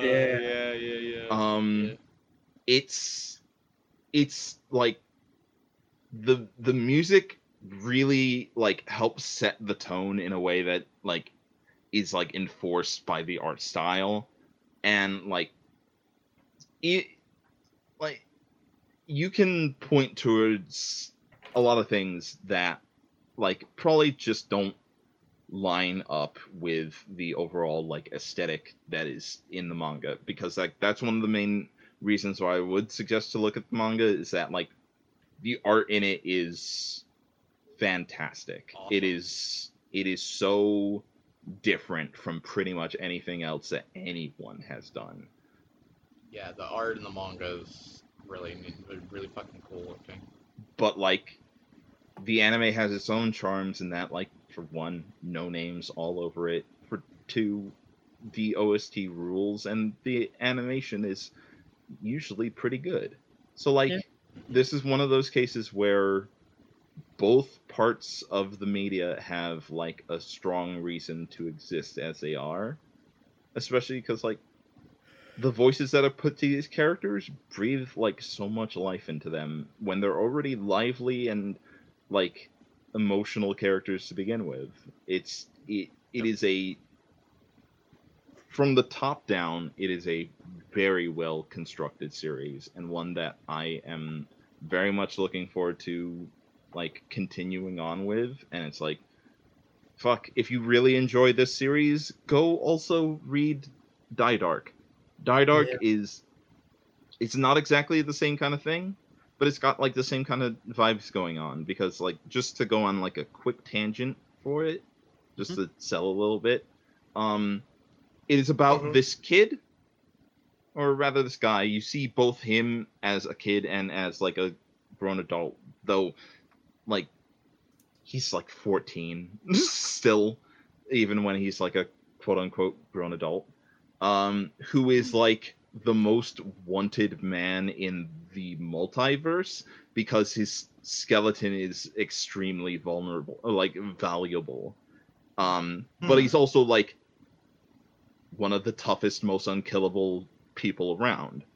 And he's like almost Goku-like in his level of innocence and like charm and boyishness, while also just being like, I'm going to sell your skeleton on the black market for money, asshole. Nice. And one of his best friends is a backpack skeleton who is also super valuable and is like super casual and is just kind of a dude, but also happens to be like a weird backpack skeleton. Backpack skeleton. And his other best friend is the literal embodiment of death, who Sick. can eat people's souls like chicken wings. Yeah. It's All right. like it.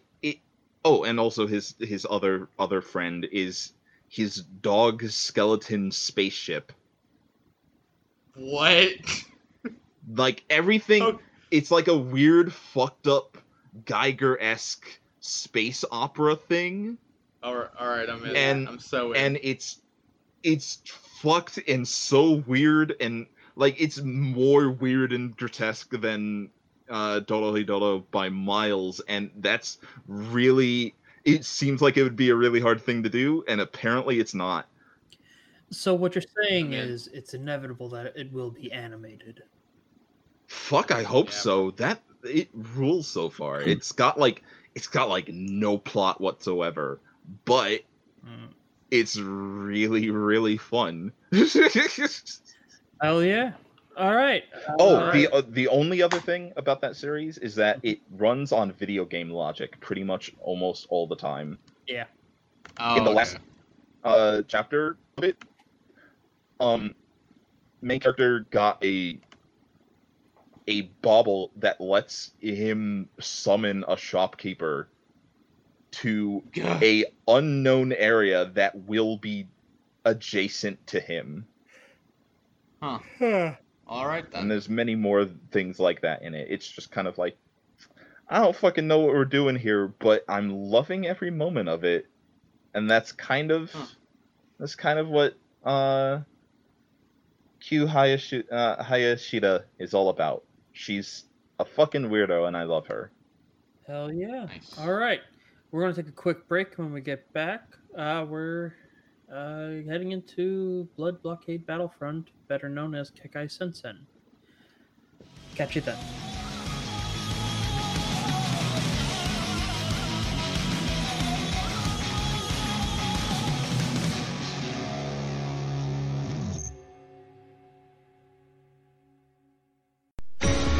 Now, back to Acme Podcasts Incorporated. Acme Podcasts Incorporated. 扉開けばねじれた昼の夜昨日どうやって帰った体だけが確かおはようこれからまた迷子の続き見慣れた知らない景色の中で Yeah, don't need the all-seeing eyes of God to catch what we're talking about next, because it is Kekai Sensen, better known as Forget the English title, because I'm not redoing this again. Let's hop right into it. It's fucking hard. Yeah. That's why I never call it Blood Blockade Battlefront. It doesn't roll off the tongue at all. In fact, No, it doesn't. It doesn't. it actively tramples all over your tongue while you're trying to do anything about it. Yeah, I Yeah. can say it just fine, just not in my radio voice. That's the problem. So yeah, Kekai Sensen is what, 2015? 2015. Mm. Yeah, around there. Yeah. And It's an urban fantasy set in Hell Salem's Lot, which used to be New York, but it's merged with the underworld a little bit. Yeah, The other side. An event called the Collapse caused basically fucking a alternate universe or an alternate dimension to come merge with us, specifically in New York City. Yeah. And since then, the entire island has been basically transformed.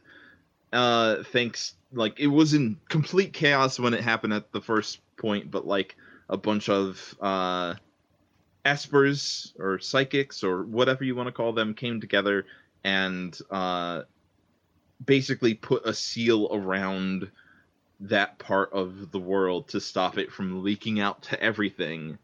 And what came together was Hell Salem's Lot. And the story follows the main character, Leonardo Watch, who is a perfectly normal human who finds himself moving into Hell Salem's Lot, and he has the power of the all-seeing eyes of God, which, with those powers, he eventually finds himself involved with the super secret organization called Libra, who are basically a quote-unquote police force / investigation force that try and, you know... They're more vigilantes. Yeah. Vigilantes, They do whatever they want. They are, like... There are police. They're part of, like... They're not the part of the government, but, like, they're kind of sanctioned by the government, in a way. Yeah, they're more like the, what was it called in Hellboy? The BPRD. Well, no, but the BPRD was actually part of the government. They're like the FBI, but specifically paranormal investigation. They're kind of their own. Libra's kind of their own thing, because we do see cops. I was under the impression that Libra is just a completely unsanctioned vigilante because they are worried about getting arrested when they work with the cops. Yeah, they aren't like fully sanctioned, but the government does rely on them on a fairly regular basis. Like Batman. The only thing that is making them anywhere official is the fact that Klaus von Reinhardt, the leader of Libra, is like the richest person in the world or something, or comes from like the richest family in the world, but it doesn't really get touched on in this season. He's also got, the power to back it up. Klaus is extremely strong. But the main reason why Leonardo Watch is coming to this city to begin with is because he wants to get his sister's eyesight back, which inadvertently got traded in for him to get the all-seeing eyes of God by her own volition, and not his. Yeah, by some sort of eldritch god horror. Which is kind of what happens in Hell Salem's Lot, is there's just fucking unexplainable things that happen because sometimes a elder god will peek out its head and say, "You." And then you happens. And you don't get a say in it.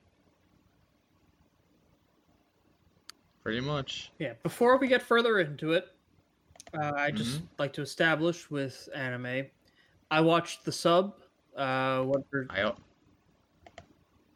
also watched the sub. I have watched both the sub and the dub at multiple intervals because this is my favorite series ever, I think. Okay. Like, period. I wanted to watch the dub because I had previously seen the sub, but I couldn't find it outside of actual Funimation's website. And there's a couple there's a couple places, but you gotta do some skullduggery. Yeah. Let's call it skullduggery. Yeah. We on this podcast don't support skullduggery. No, but we do partake. Yeah. I mean, not provably. Not provably. If this had been if I hadn't been fired from my job, I would have just straight up bought the DVDs or the Blu-rays or whatever. Mhm. 'Cause Mm-hmm. I don't love this series to the extent you do, Brad, but it's real high up there. And I would not mind owning this on Blu-ray or DVD. I think that this calls out to me in a lot of different ways, if only because stylistically, this is my entire jam. Yeah. Like Yeah. everything about it. The music, the atmosphere, the world building, the character interactions with each other, the sense of like impending fucking if something goes wrong here, everything is fucked kind of mentality that comes from this series. Mm-hmm. Yep. I just love it. It's like it is everything that I want out of it, and like so many of the characters are so lovable and full of like, I don't have a better way to put it than they are full of character. Yeah. Like they all fit into like certain tropes that have been done before, but like they feel so fresh at the same time. They're done really well.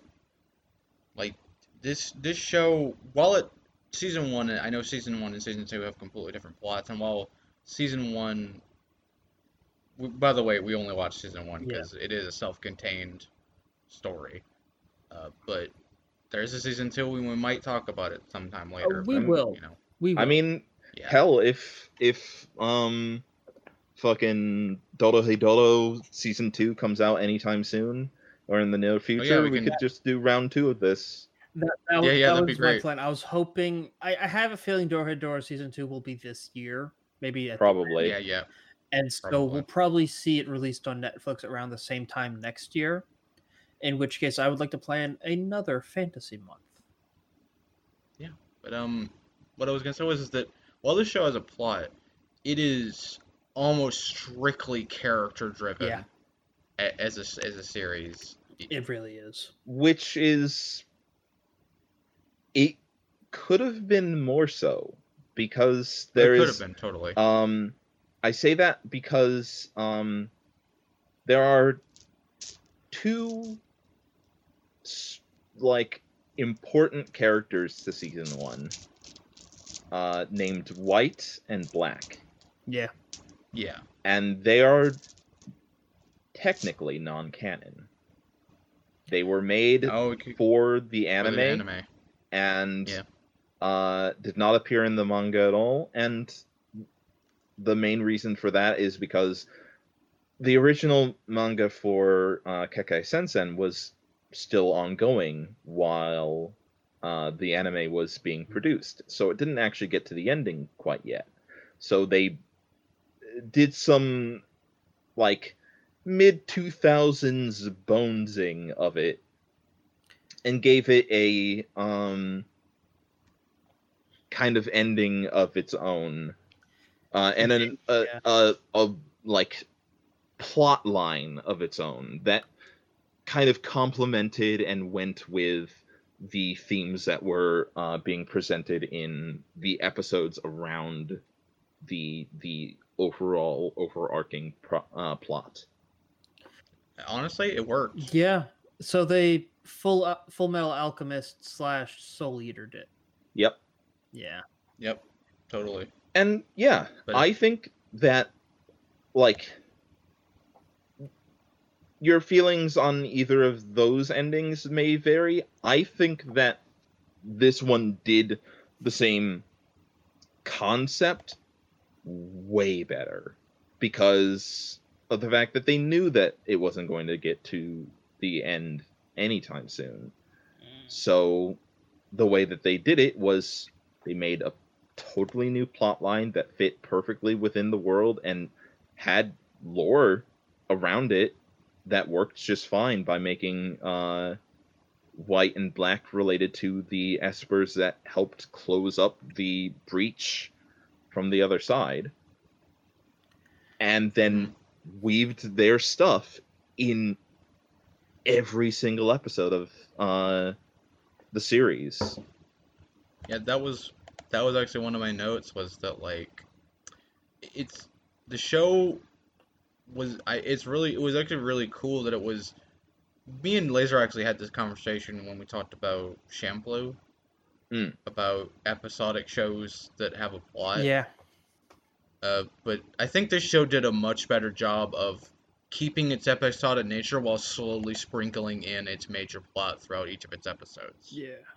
Definitely. Because because Laser and I agree with what he said about Samurai Champloo, was that like its plot kind of just all happened near the end, you know, and it wasn't set up as much as it should have been. Yeah. I will say, well, okay, actually no. Let me restart that sentence. Have you read the manga, Rad? I have. I've read the manga of it, and the sequel manga, which at least for parts of it also goes into the sequel series of Kekai Sensen and beyond. Okay. Is the major plot of the anime the vampires then? Of the manga? For the most part. For the most part? Okay. There's other things that come in here and there, including more of the 13 Kings showing up. But that's mostly in the second series, Kekai Sensen Back to Back. Okay. But the main thing is that, like, by and large, Kekai Sensen is very episodic, even within the manga. Like, they'll do like a couple quick chapters of like a bit of the story, or rather like a bit of shenanigans or a plot thread or whatever, and then they'll go to the next one, just like they do in the anime. And I think it works really well as a kind of episodic look into the fucked up nature of Hell Salem's Lot and Libra's shenanigans. I've realized something recently, specifically watching this show, and I didn't realize it until just now when you brought up Samurai Champloo and the nature of episodic shows. I don't mind episodic shows quite as much when they're like in a bustling metropolis. Because there's so many people around and there's so much going on that it's so much easier to get sidetracked. Especially if you're just starting out in a metropolis. Yeah, it lends itself better to being episodic because there's such a opportunity for weird day-to-day things to happen, especially in a place like Hell Salem's Lot, where literally like you'll have a completely normal day one time, and then the next, like, an elder god is deciding to take a stroll across the entirety of Hell Salem's Lot, and everybody has to get out of the way or else. And it's not even doing it maliciously, it's just taking a walk. Yeah. Or there's a bunch of tentacles out on the bay that's taking out airplanes or whatever. Yeah. It's a wild fucking ride. And It is a wild fucking ride. Quite literally, welcome to the jungle. Yeah, welcome to the jungle. But I think because this series is so character focused, I do want to talk about some of the characters. Oh, for sure. Like, if we didn't talk about some of the characters, we wouldn't be talking about this series. Like, we wouldn't, because every plot, well, it's fine. It's the characters. Pretty much all of the plots that happen in episodes, like, they're character focused, not just like insofar as like all the characters take up so much of the time of the thing that like the plot doesn't get resolved. No, it's like it is about like each thing is about what makes a character themselves. Exactly. Yeah, and I think to tie it back to Samurai Champloo and that conversation again, I think the major difference here is that Samurai Champloo is very episodic and it is somewhat character driven, but not nearly to the extent of this. And that also contributes. Oh yeah, for sure. Each episode, I feel like I've learned something new about a character.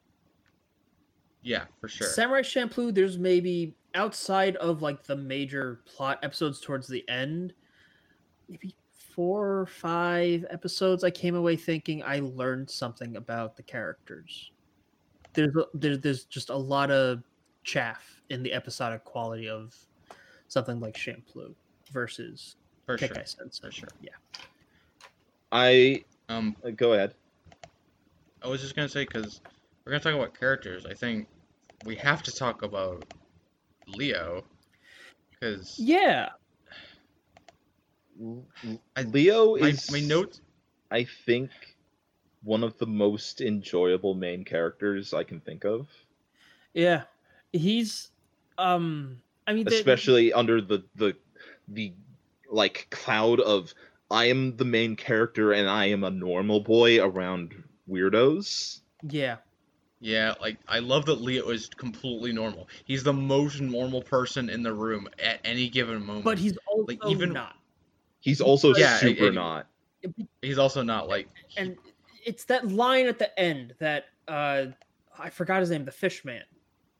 Zed O'Brien. Oh, Zed. I love Zed. That line Zed delivers at the end, where what you consider normal, everyone else considers exceptional. That sums up that's what makes Leo great. Like, yeah, Leo is that gave me a shiver because like fucking it's such a good, poignant and touching line. Yeah.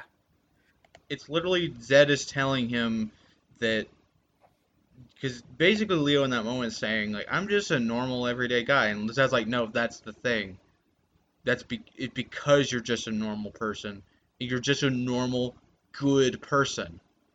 That's an exceptional quality, and I don't think you realize how exceptional it is just to be a normal, everyday, good person. It's the same kind of feeling that came with Claus saying the line, you know, your eyes weren't the only reason we brought you into Libra. Yeah. Yeah. It's because he brings an amount of humanity that even as much as Klaus is he has the most humanity, even he being in Libra and all of them kind of doing this thing for so long, it's like they needed someone with heart, you know?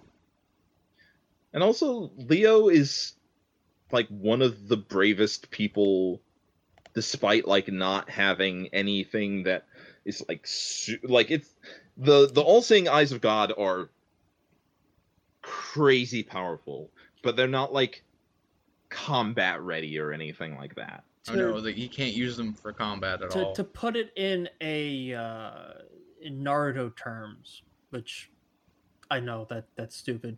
He's a sensor type. Yeah. He doesn't. He's a scanner. He's a sensor. He fits more into the the Yamanaka clan role rather than he's a support. Yeah. And that's why he's paired with Zap, who's all offense and literally nothing but nothing. We're going to talk about Zap. Yeah, we have to talk about Zap. Zap is such a fucking asshole. Yeah, but holy shit! Like, there's the thing that is like so poignant about like Leo is like Leo's a really good character. Yeah, he just is. But somehow they made him like so much stronger with the inclusion of White. Yeah. And like having their relationship, one that didn't exist previously. And it's like fucking everything about that final episode and like everything leading up to that hurt. Like the fact that it mirrors his younger sister also is painful.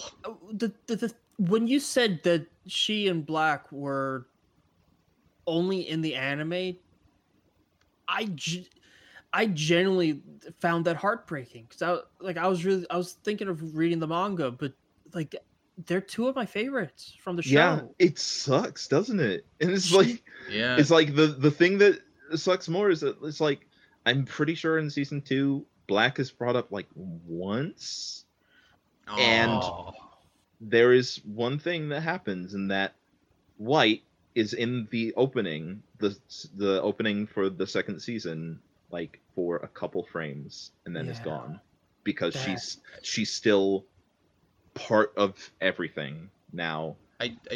It's so heartbreaking in a way that like you can't get like it's so much like the Kekai Sensen anime has so much worth to it. It's going off crazy. Sorry. Going off of White. You know what? Go ahead. I did just still on the topic of White, and then is there like an analogous character? Because like her relationship with Leo, it adds so much depth to Leo. Is there like an analogous character in the manga? Not really. Like the closest is his sister. Where there is like the manga touches on their relationship more, and so does season 2. Okay, that's fair. But like it's like there is reason to read the manga for like other things, including like bits that weren't animated one way or another, that have like a good amount of value to them. Okay. But like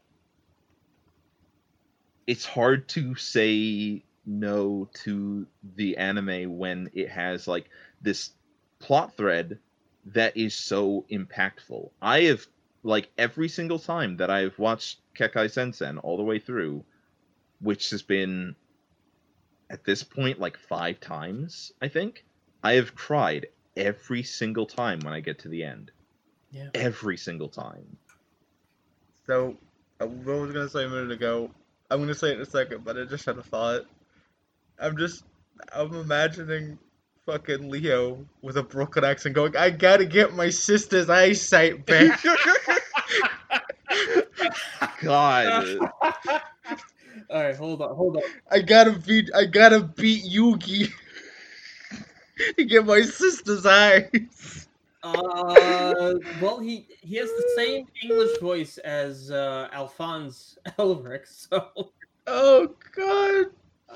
Oh, sorry. I just had to. That came to me a second ago, and I had to say it. Also, like, just to put on the table, because we talked about the differences between the dub and the sub voices in Dorohedoro. Yeah. The dub voices for Kekai Sensen rule. I saw some clips from the dub with a lot of. It was like a compilation of scenes with Leo and Zap, and they were great in the dub. They're so good. Their delivery was fantastic. Great. But what I was gonna say was before my dumb joke earlier was I know talking about symbolism sometimes is a bit up my own ass, but I do want to talk about the scene in the ending where White is there, and there's that scene where she steps on the flower, yeah. And that symbolism is clearly like the destruction of her innocence. Yeah. Well, and it's I don't know. It's 2 parts. It is destruction of innocence can be a way of reading it. The other is it the flower that's bleeding or her? Does that mean that she's that fragile? And that, like, that's kind of the thing that gets tossed around in my brain, is that like, yeah, that is some really poignant symbolism with her. But like, yeah, the thing about them being anime exclusive, it makes the anime have like so much more value in just existing, when it already has like great value to begin with, because of like something that we're going to bring up later, which is the music. Yeah. The music. Oh my god. But yeah. it's like Leo is fantastic and an amazing like main character who puts his heart on his sleeve and like is brass and like doesn't take any shit when he doesn't need to. It's like No. he is not weak-willed at all, and like if Zap is gonna be a fucking dickhead, Leo, despite not having any powers, it's like, I will fucking kill your ass if you don't stop Zap. And it's just yeah. it's so good. He's so good. My favorite scene with Leo is at the very end. There's that one shot where he's talking to Klaus, and he does the classic like rubbing behind the head thing, and he just laughs, Oh, and then he just fucking cries. oh god, Yeah. that scene Is so good. He it just fucking breaks me. It's Yeah. fucking emotion, just hit up, and then just like, yeah, I did it, and then immediately is struck with, oh god, I did and it. then cries. Yeah.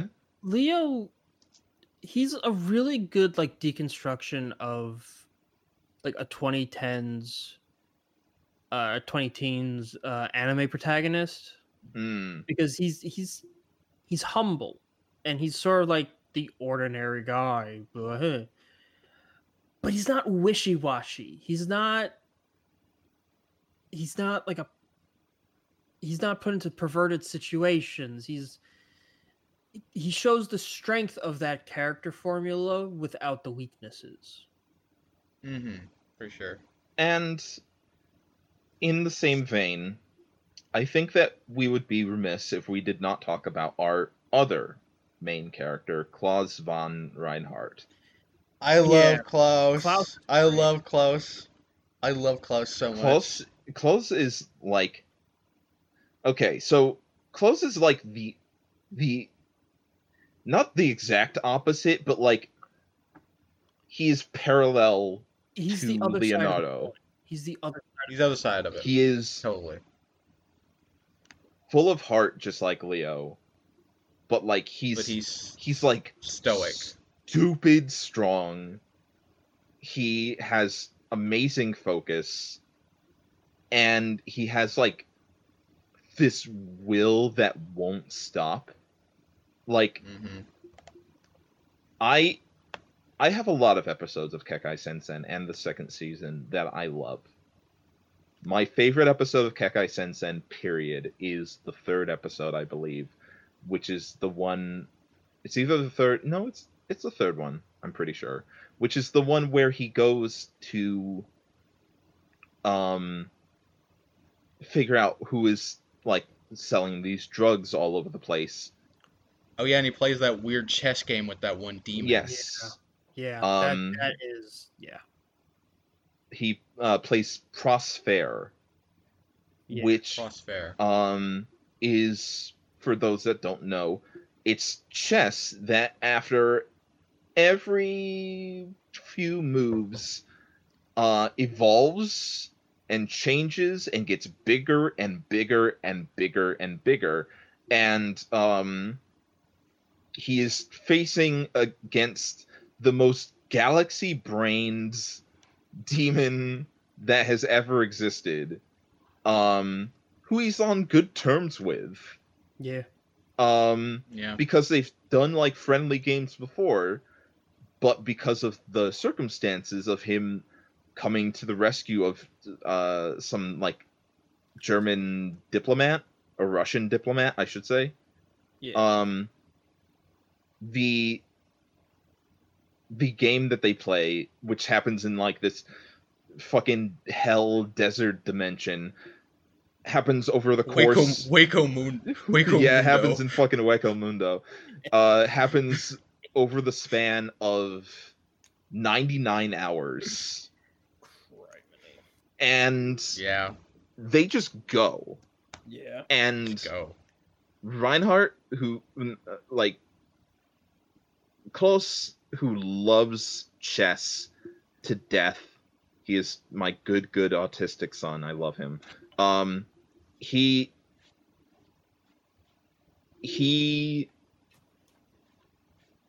plays and plays and plays, and even after hearing that the Russian diplomat wanted to kill him and the other person that went there, KK. Yeah, KK, yeah.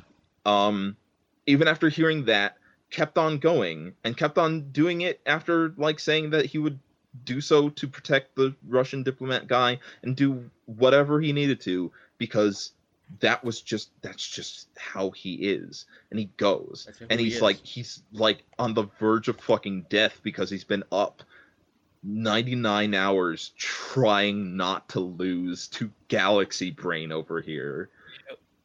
And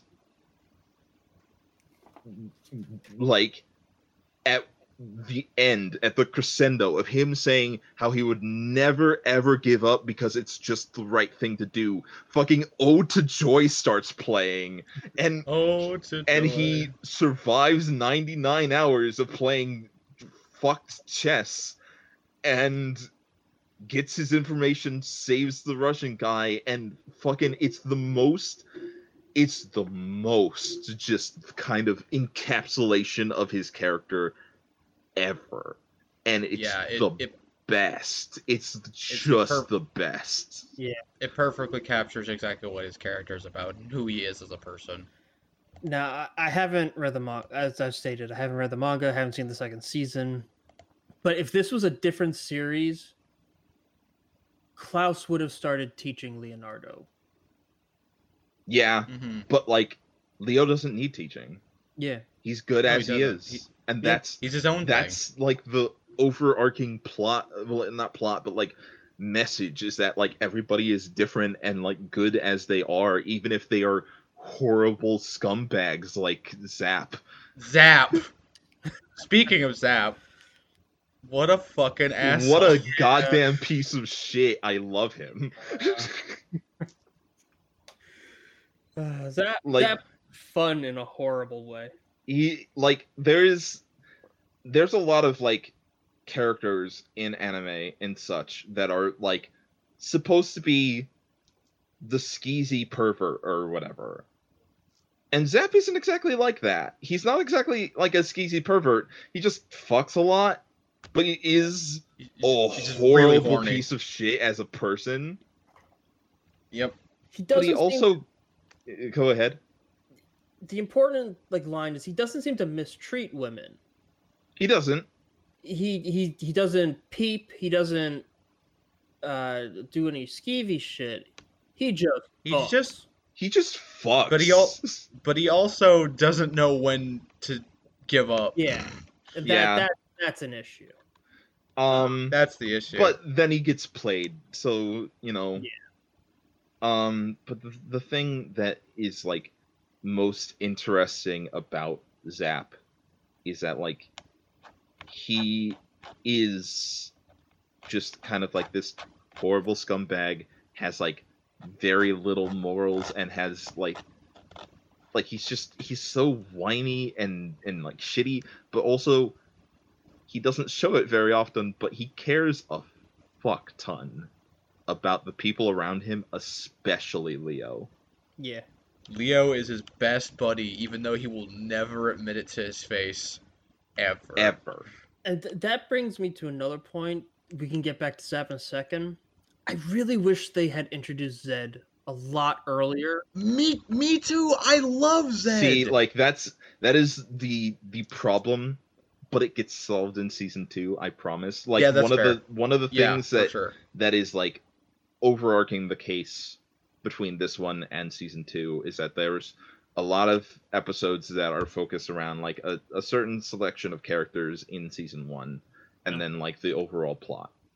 Okay. Season Good. 2 has all the characters that didn't get like a character episode in season 1 get character episodes in season 2. Oh, like Shane and KK and Shane, KK, Gilbert, the Yeah. butler. Yeah, Gilbert. Really? Gilbert Wow, that gets sounds a great. great episode. Good. Um, I can't wait. and so does Zed. Zed gets 2 episodes actually. My favorite episode in this season is the episode of Zed, Zap, and Leo's lunch misadventures. Yeah. Um, It's my favorite episode. the other thing that like Zap will never ever admit is that he also loves Zed. He's like they like they have it's something that doesn't get totally explored here, but like there is like such a connection between all of the characters in a way that like is just super good. I think the only characters that actively don't like each other are, well, Steven thinks KK is fine. KK hates Steven. Yeah. And Shane and Zap fucking hate each other. Oh yeah, Yeah. totally. Freaking I was gonna say I also mentioned this in Samurai Champloo, but the other vibes is Found Family vibes. Yeah, it really does have that throughout Libra.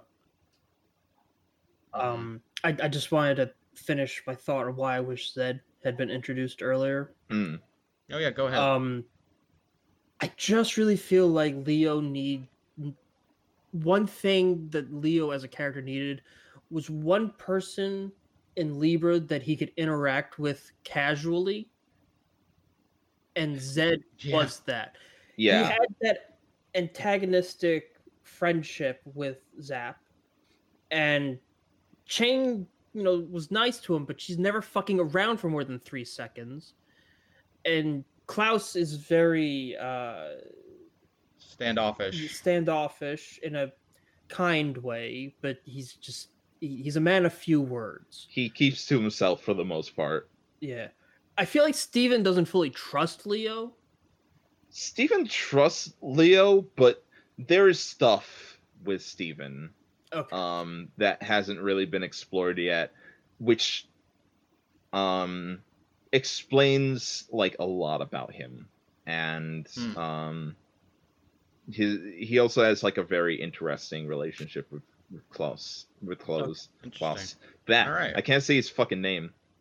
Yeah. That's the only I like Zed as a character too, but I just feel like it would have been really important to Leo's character to have a character like that within Libra, because he has black and he has white, and those are like important friendships.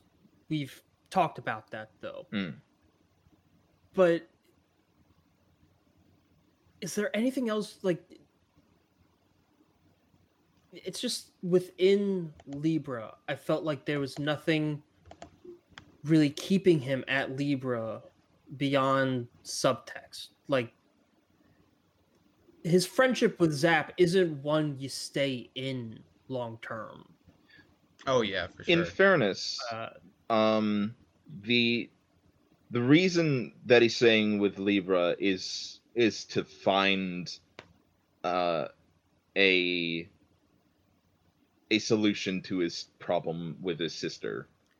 So like, if anything, it's like, I think that if the case was like they should have focused more on that, then maybe. But like in this case, it's like he got in with Libra through circumstance, and then necessity, and then out of kinship. Then let me rephrase my issue. he seems to be very loyal to Libra very quickly. Yeah, that's fair. When no one there is particularly warm to him. That's a fair, yeah. Well, the thing is that I think I just feel like introducing Zed earlier would have solved that singular issue. I think that's fair. Yeah, that's fair. But at the same time, I think that Klaus does treat him very warmly, but in the way that Klaus does, like that he does anyone. And I think that would have its own like personal meaning. And Steven is very all business, but he still cares about Leo and anybody else in Libra. Yeah. I just realized something about Klaus. But I'll let you finish. I'll let you finish your thought. Well, the main thing is that there's also Blitz T. Abrams or Lucky Abrams, who also. I love Abrams. Abrams is warm to him very fast, but for better or worse, for better or worse, Leo's mortality. But I love Abrams. Abrams is my second. Yeah. But the other thing to keep in mind is that and it's not something that you think about too often, because we do just get to see a very small amount of Libra at a time. But Libra is a big organization. And for sure. Leo probably does get in contact with a number of them fairly often and might have some connection. And I think it's like the connection he has with Libra is more of his connection to the entire city. Libra has such a connection to the city itself that he also has connection to a lot of the city, which gets brought up and kind of made more personal when it gets to Nedge. But his reason for being in the area and being with Libra is because they're his best bet for getting some solution to his problem. And then it becomes kinship and friendship and all of that stuff. So it's like, while one could say that like they aren't like super best friends, the reason the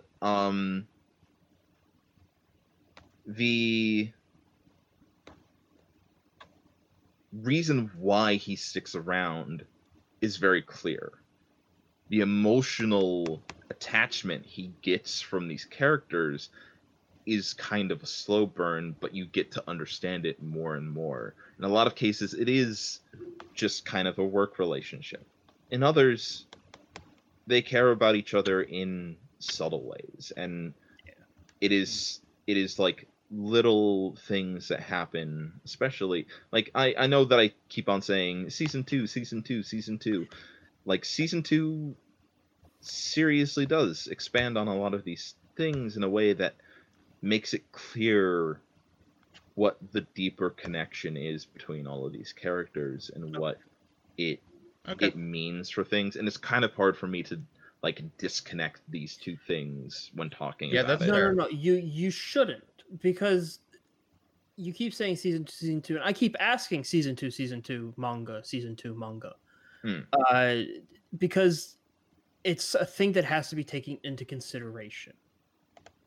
If Kekkai Sensen, if this was the only season and there was no manga, then I would have way more problems with this. But the promise of an additional season and a more expansive manga plus a sequel manga helps lessen those issues to just like something I could say, I wish they had done X or Y earlier, but I know it'll be expanded later on in the series. But I will definitely agree that like the lack of Zed until like pretty much the very end is a sad thing, because like he's kind of like instantly endeared to you one way or the other because he's such a foil to Zap. Yeah. Like he's such the opposite of Zap, and they have such a like fighty kind of relationship. It's Sanji and Zoro. It is, and in the case of the fucking Japanese dub, Zap is voiced by Zoro, so yeah, he is. I was gonna just say it's again the case of, you know, how Klaus and Leo are opposite sides of the same coin. Zap and Zed are as well. Yeah, because they have the same style, but like different techniques within the style. Yeah, and they're both all offense, but Zed is a sweetheart, and Zap is a jackass. Also, I wanted to mention the thing I realized about Klaus before I forget it. This is going to be word comparison, but Klaus is like Optimus Prime. Yeah, no, absolutely. 100%. Klaus is stoic and cool and a leader, and he has a big heart, but the other thing the reason why I realized that is because Klaus is Optimus Prime, Leonardo's Bumblebee. Fuck. Yeah. Well, no, not that. I realized it because I think Klaus is one of those characters that is absolutely god awful at small talk. Yeah. Yeah. Like, there's a perfect example of that in, I think it was Transformers Prime, where Optimus is like inside a Wheeljack ship, and he's just like tapping his fingers, and he just looks over at Wheeljack and he's like, "So you and Bulkhead knew each other back in the war, right?" He's just struggling with every fiber of his being to try and make some kind of small talk. But I think it's for opposite reasons.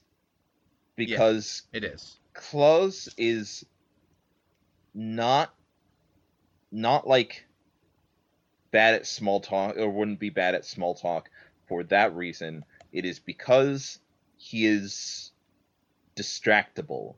Yeah. Like one of the, like, another very good character scene of him was in the episode with Lucky Abrams when they're on the train and he's just so excited to be on the train. Yep. Mm-hmm. The main difference there is, yes, Klaus is distractible, but Optimus Prime is just he's permanently in leader mode. He can only converse in rousing, inspirational speeches or battle cries. Exactly. That's all Optimus can do. Klaus,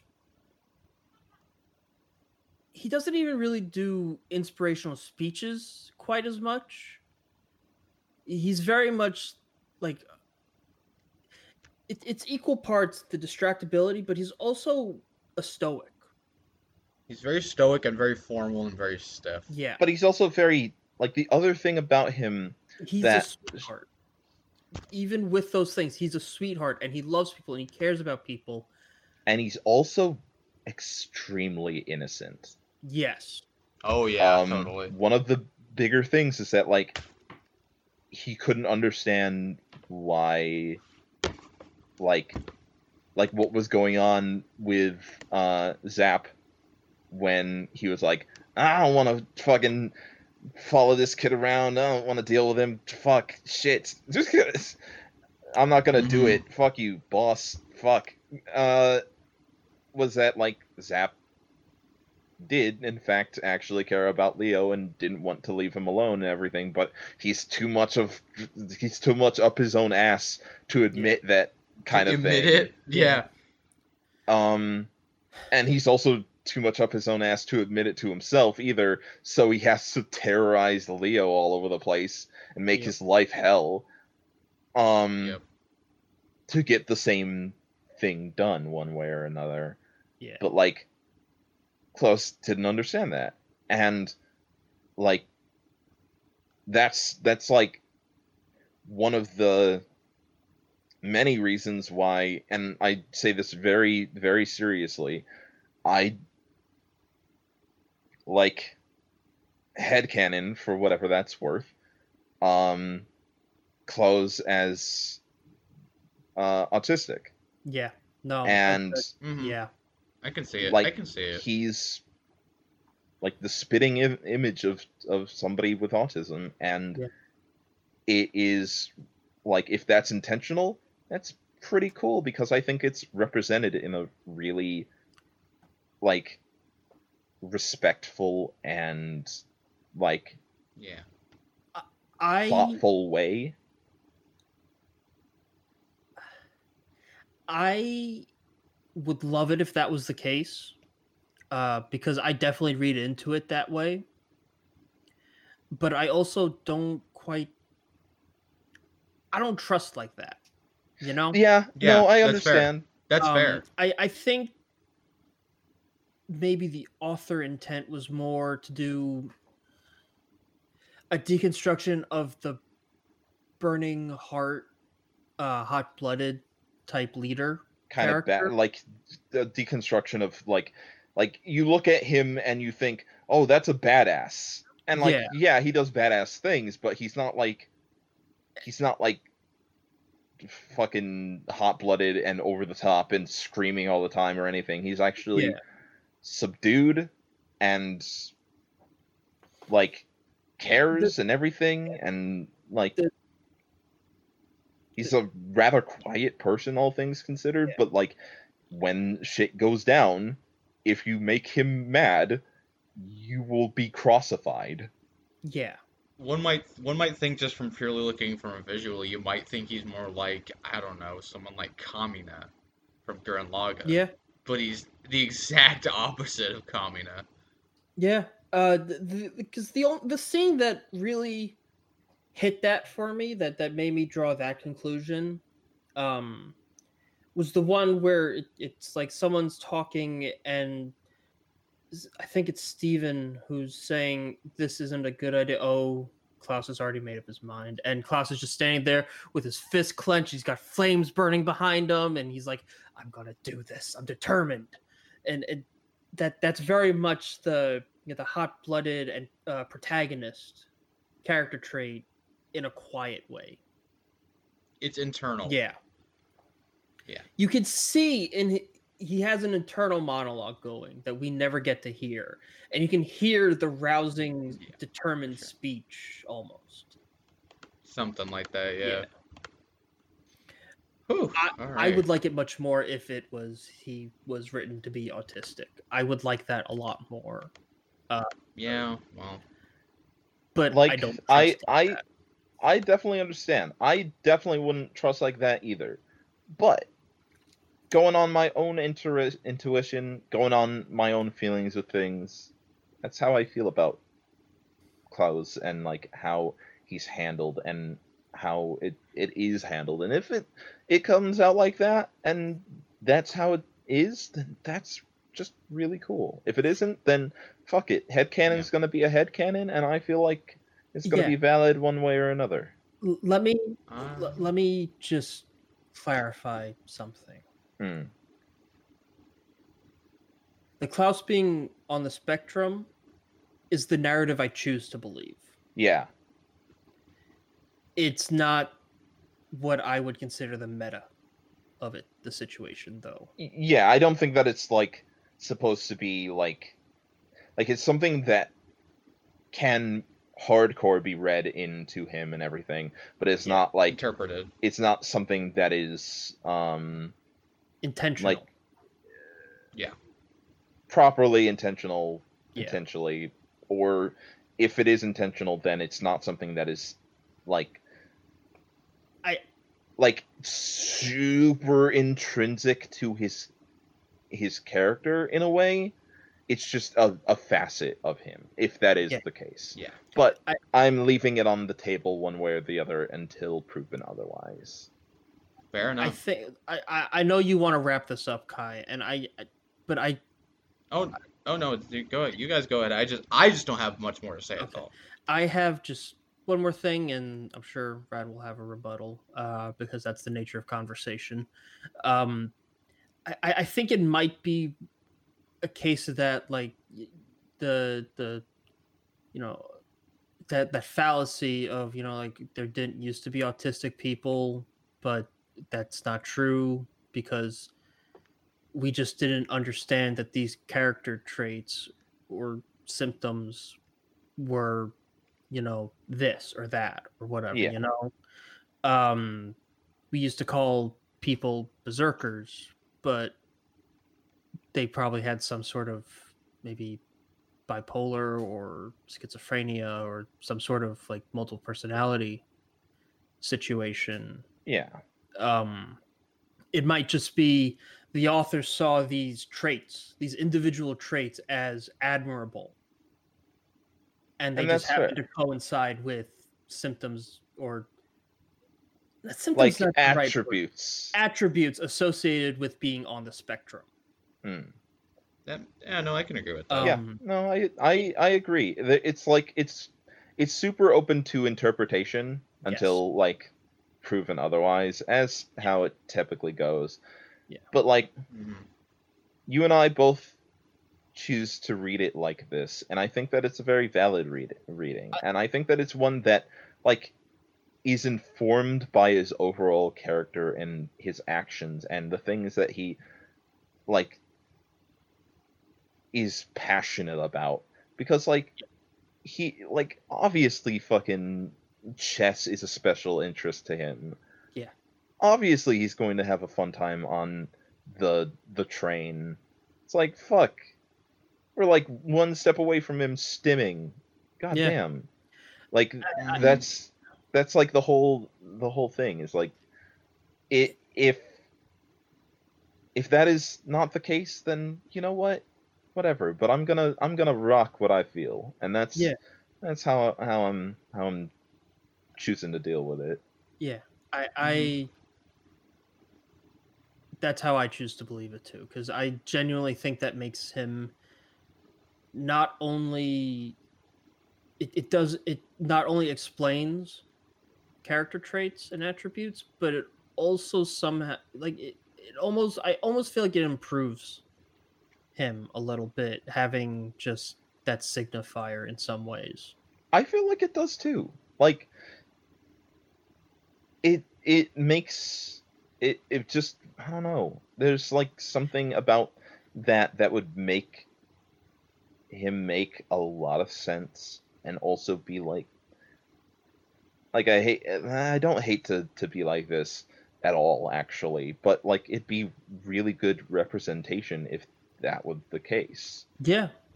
And that's absolutely. Just something that I would hope for more than anything, is for it to be the case that way.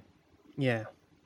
I think particularly why I want it to be true is I've never been diagnosed, but I've had a lot of people suggest, like medical professionals suggest that I might be on the spectrum. And I see a lot of similar character traits in myself from Klaus, not to like his extreme good extents, but some of them to actually my detriment. But I kind of like it from that perspective. And I can understand that too, because like I have been like lightly, but not like officially diagnosed with like suggested that I have ADHD. And I was officially diagnosed with it when I was in school. I was diagnosed with it like a few months before I finished up at community college. Like I was diagnosed with it early high school, I think. Yeah. That's just how it fucking be. But like it would be really impactful, I think. And it's something that like it would mean a whole lot. It would like explain a whole lot, and it would inform a whole lot. Yeah. And like that's just kind of it at the end of the day. It's like we can read into it what we want to, and like the way that it is handled feels respectful and feels like something that is like good trait to him. Like it is Good. It is just a good thing. All around. Good representation is important. Yeah. Do you have anything? We didn't really get to talk too much about the soundtrack. Yeah, It rule. I just want. All I have to say is that it rules. Yeah. Both. That's all I gotta say about it. Both Hello World and Sugar Song to Bitter Step are both in my like driving playlist. They're Also, all the insert songs and incidental music fucking bang. all of the music outside of the opening and ending. The opening being done by Bump of Chicken, and the ending being done by Unison Square Garden, were done by a composer named Taisei Iwasaki. And this dude's a fucking madman. Like, he's so good. Yeah. It's like ridiculous the like things that he does with everything. Catch Me If You Can from the second episode is the best. Oh, it rules.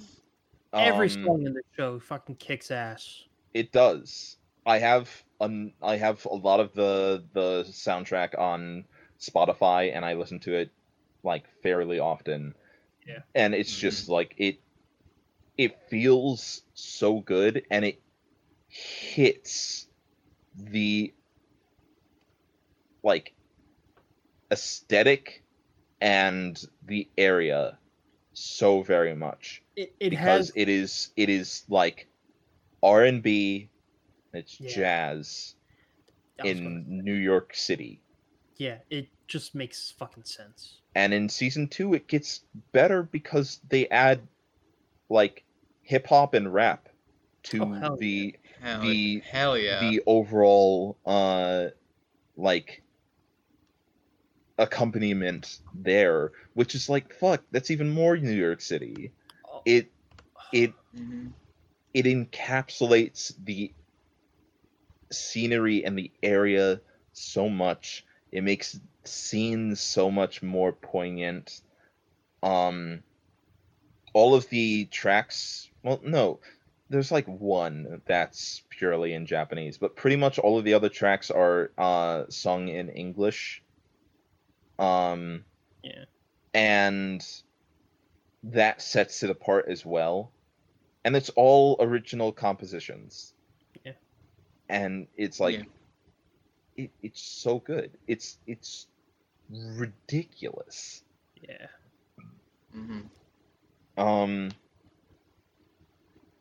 The overall sound design is also very nice, especially when it comes to sound effects when they want to be impactful, and more than anything, the like spine chilling sound when any of the characters do their super attacks, where it's just kind of like fucking huge text just being impounded onto the screen. Like it's banging on a door and then like slammed down all at once. Yeah. Real Kamen Rider 01. Yeah, but they did it first. 01 fucking snatched their style. I know, but that's immediately what I kept thinking of was Kamen Rider 01. It's so good. It's so fucking good. It's just a really good series. And I gotta say, Sugar Song to Bitter Step is single-handedly the best anime ending of all time. It is, isn't it? It's like it's so good. It fits the characters to a T. It is lively. The animation is fantastic, and like every time that you look at it, especially in the point where like everybody is dancing all together, you can notice new things about like each of the characters doing something that is also in character as well. Yeah. There's okay, so there is a theory within, not a theory. It's it's a writing technique within television that is used to expand our understanding of characters within a series, and it's called a bottle episode. It's usually it's an episode of a show that's usually done like right after or right before sweeps week, so they can limit the budget, so they can put more money into the big story driven, like going right before mid-season break or the season finale, so they can get a little bit more character, maybe set something up for the big important episode, and then pour a lot of money into that episode. I'm going somewhere with this. Just hold on. Yeah, no, do your thing. And those bottle episodes are usually like the best example. Y'all watch MASH? I've watched No, a couple. there's- I've watched a handful of episodes of MASH. Okay, that's not gonna work then. I'm trying to think of a good example of a bottle episode. Aren't there episodes of TNG that could be described as that? Yeah, but I don't know TNG well enough That's to pull fair. out the bottle episodes. I know there's a really good one of Community, and it's real like early on in like the second season, I think. But I know Kai hasn't watched Community, so I can't use that. I don't need to give an example, but it's usually used to develop characters or to teach you more about what a character is at its core. Yeah. And I feel like we don't get earlier in the episode, I said I walked away from every episode of Kekai Sensen feeling like I learned something new about a character. And that's true. I do feel that way. But there was no like real like dedicated character development episode, because that's just the whole series. The whole series is dedicated character development. But you really only learn like real important things from that. I feel like the ending teaches you more about the little things about each character. Yeah. Then it is a bottle episode that we rewatch every week. We watch this show. I can fully agree with that, because like it puts everything together onto like a neat little like 1 minute and 35 second like mash of like character development in small ways, be it the way that they dance or how they react to being partnered with someone for a dance, or the fact that like when KK is drunk, she gets like she can't stop herself from laughing obnoxiously, or like the patty cakes with clothes and Leo. fucking clothes and Leo in that adorable, like it's just all those things together, and then like the fucking middle of the song hits, and like everything is like all fun and games and like goofy, and they're dancing and having fun, and then like fucking serious hits, and Leo is crying, and like White is hurting herself or hurting something, and that is also the dichotomy between like White as a character in general. And like we're seeing discordance and misery, and then fucking Femt and Aligula are the ones that bring us back into the fun times, because they're such weirdo foils to like anything being normal for a long Yeah. amount of time. Yeah. It's just like it, and also like, I think my favorite thing in the opening is, well, not the opening, the ending is, Leo kneeling down and offering a dance to her sister who isn't there in the wheelchair. Yeah. Ugh! God! Physically hurt. Yeah. It's fucking art. Right? It handles Where's itself. that fucking that GIF? The GIF of Dean from Iron Giant. Art! It's It handles itself so well and so respectfully and treats its characters like gold, and like they're like, even the new ones that are anime specific get treated so well. And like, Yeah. I think the only thing that I can really put against the series at all is that, like, in the last 2 episodes, things get kind of weird and shaky as far as the plot goes, because yeah. I think they had more that they wanted to do, but they kind of had to rush it a bit. Yeah.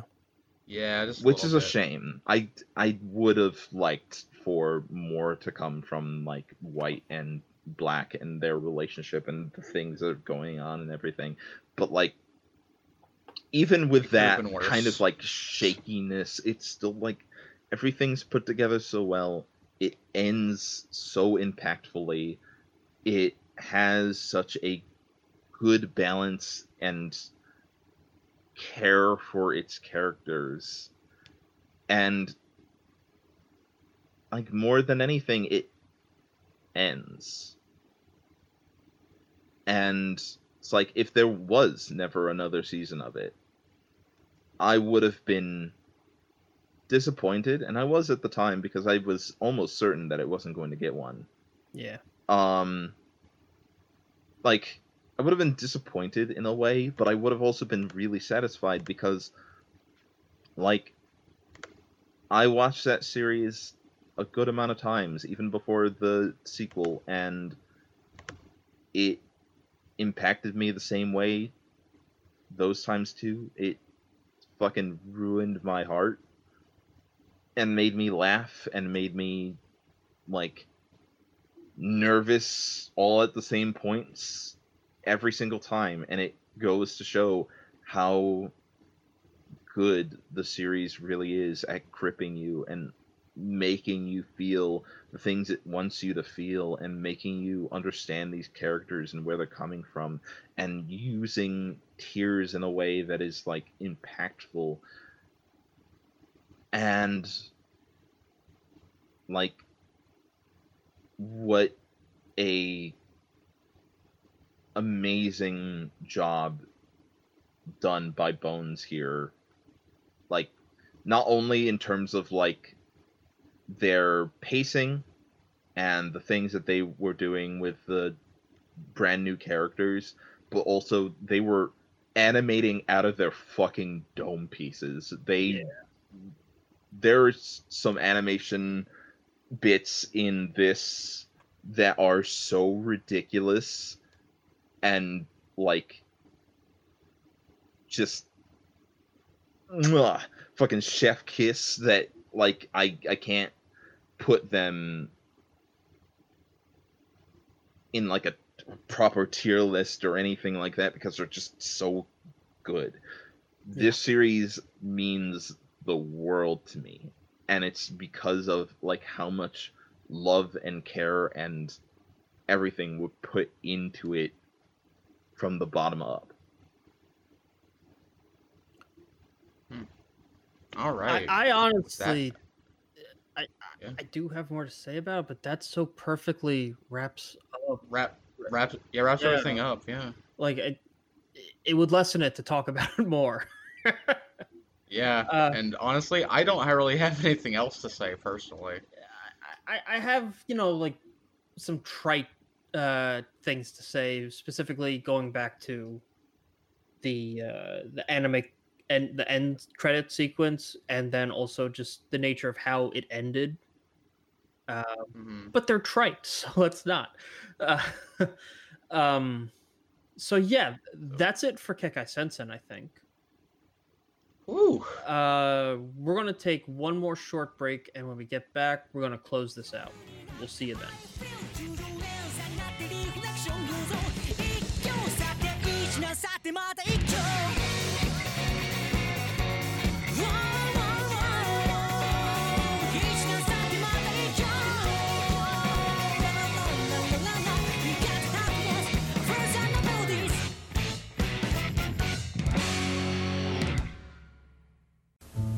Now back to our show.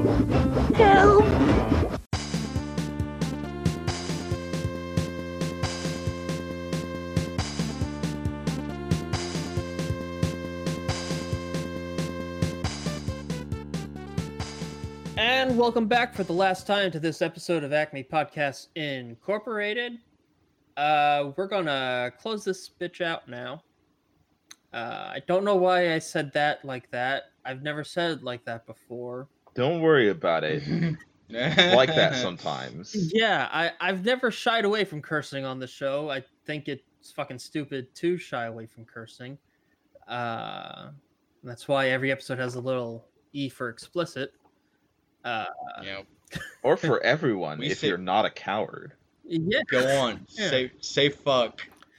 Do it. I've literally, like, my first word was fuck. Like, I'm not joking. I use fuck as a thinking word. Yeah, I've cursed my whole life. I can't not. I probably said fuck more in this episode than has been said in this entire series. Potentially. Yeah. Yeah, probably. I say fuck a lot. I also say fuck a lot because, again, I use it like a thinking word. Yeah. Fuck. You go fucking. Yeah. Yeah. When I started working, I started, like, actively measuring it back, but all I did was replacement words.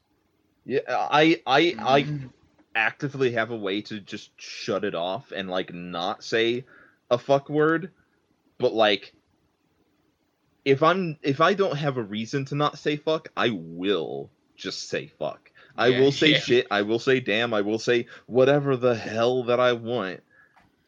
Yeah. Because it's like fucking it's just a fucking cuss word. Yeah. It's like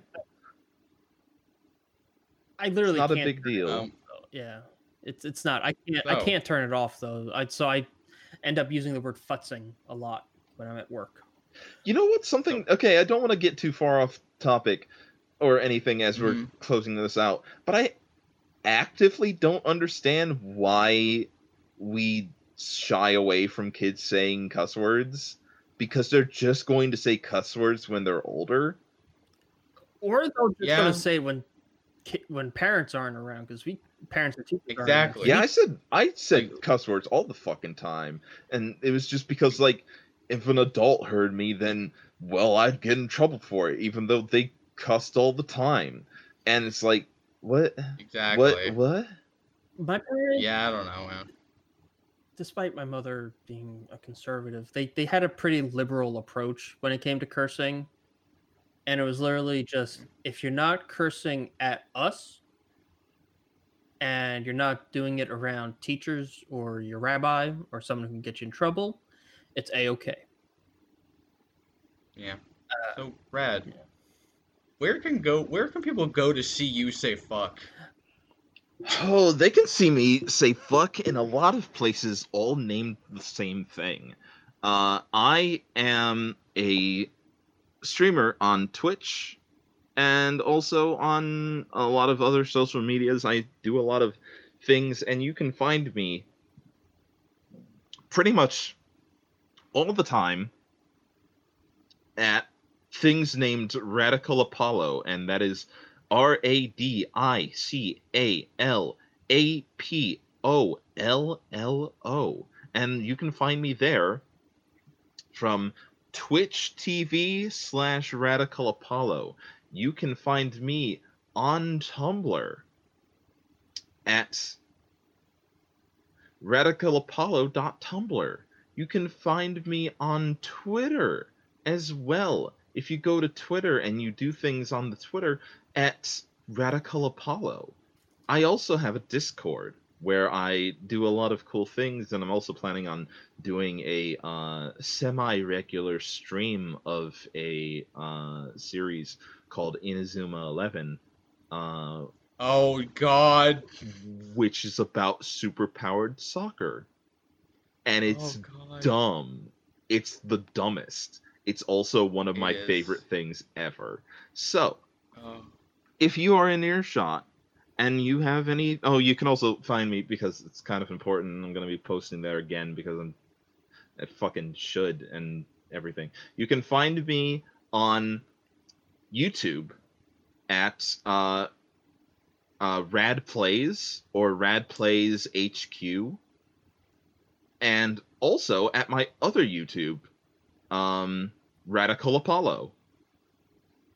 Rad Plays is for my Let's Plays and stream archives, and Radical Apollo is more for, like,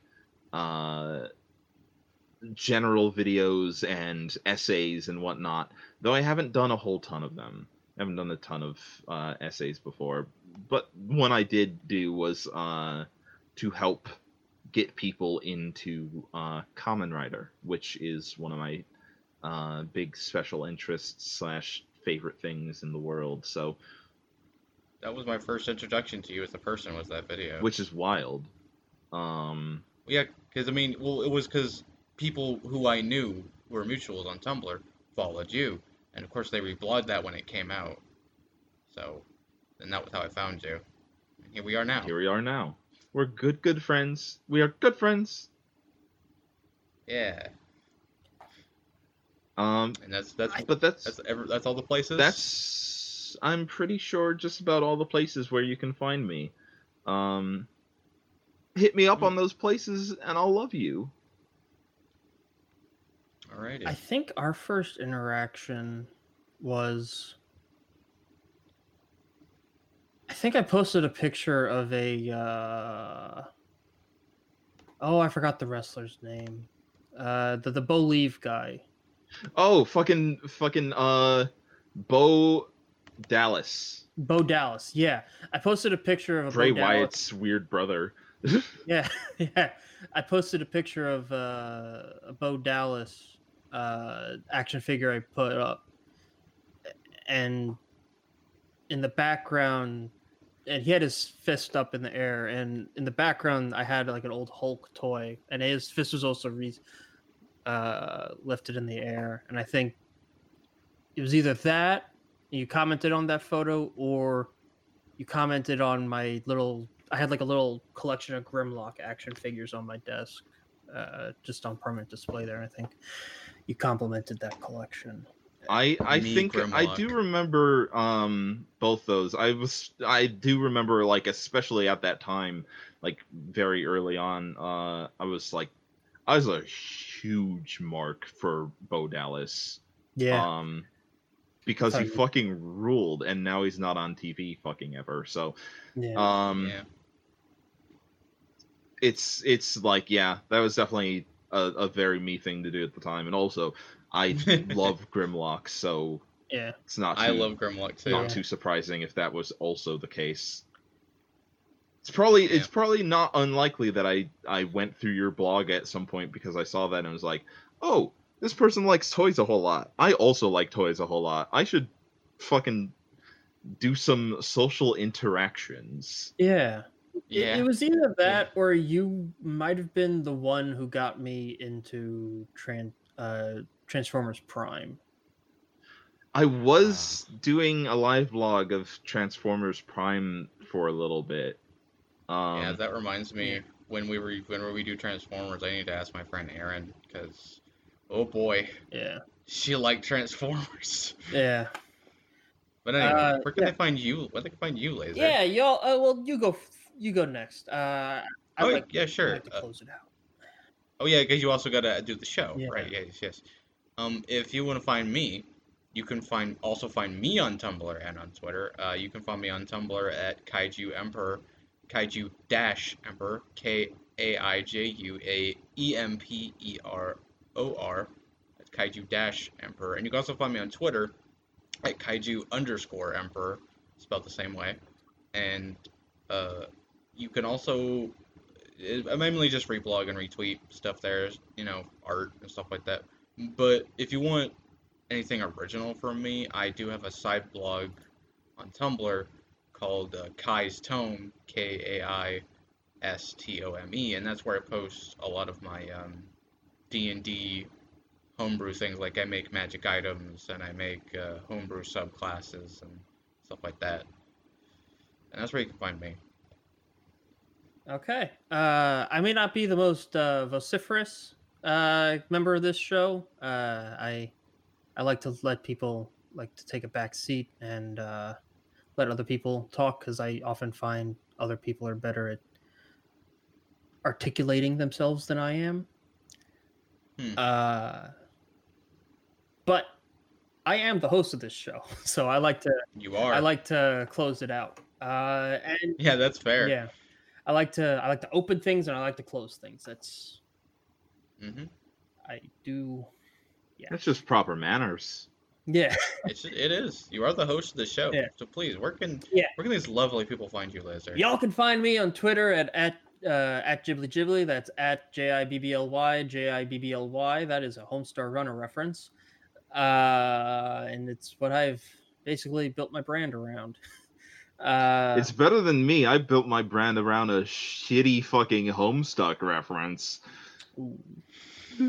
Not even a shitty, and not like actually a Homestuck reference, a reference to my OC character that I used to roleplay that was just myself, but in the Homestuck universe, because I'm trash.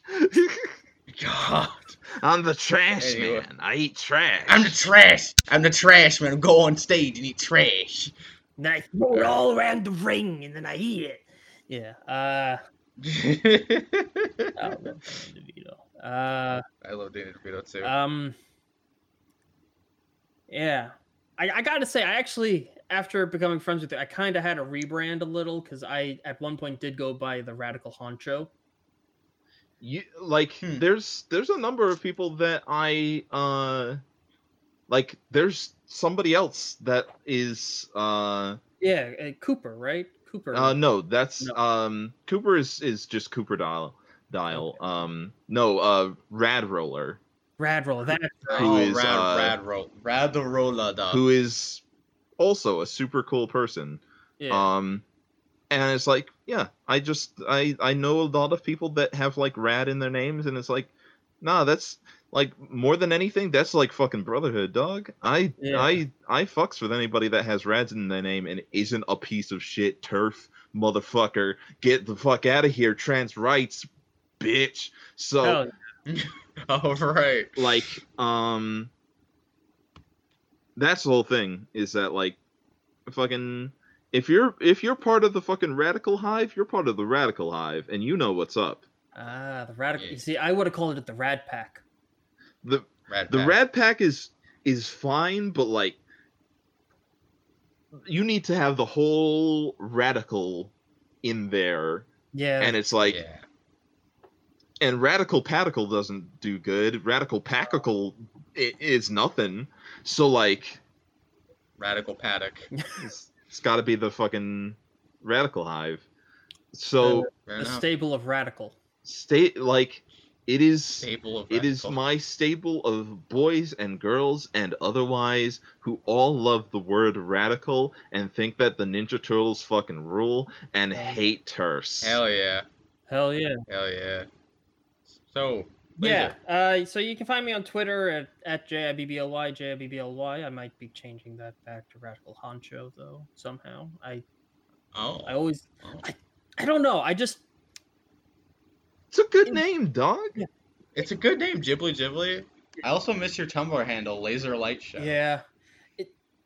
Radical Honcho was the going back to GTA real quick. In GTA, you can you create crews, which is like the guild system, And the first one I made that no one ever fucking joined, but it was called The Radical Honchos.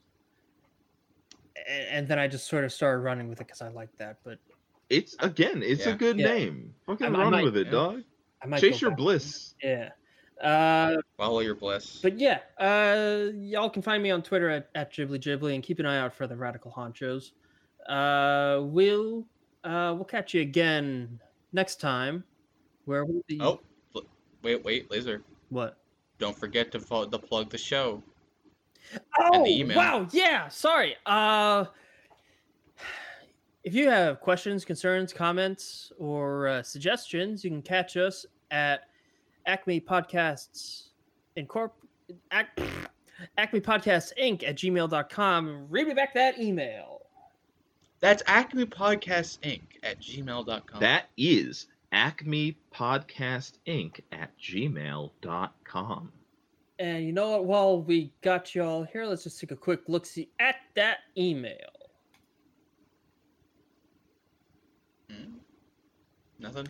And there's a whole lot of nothing. But I'm going to actively change that by promising that if you have a question for me as well, I will come back onto this podcast and answer that question specifically and then leave again.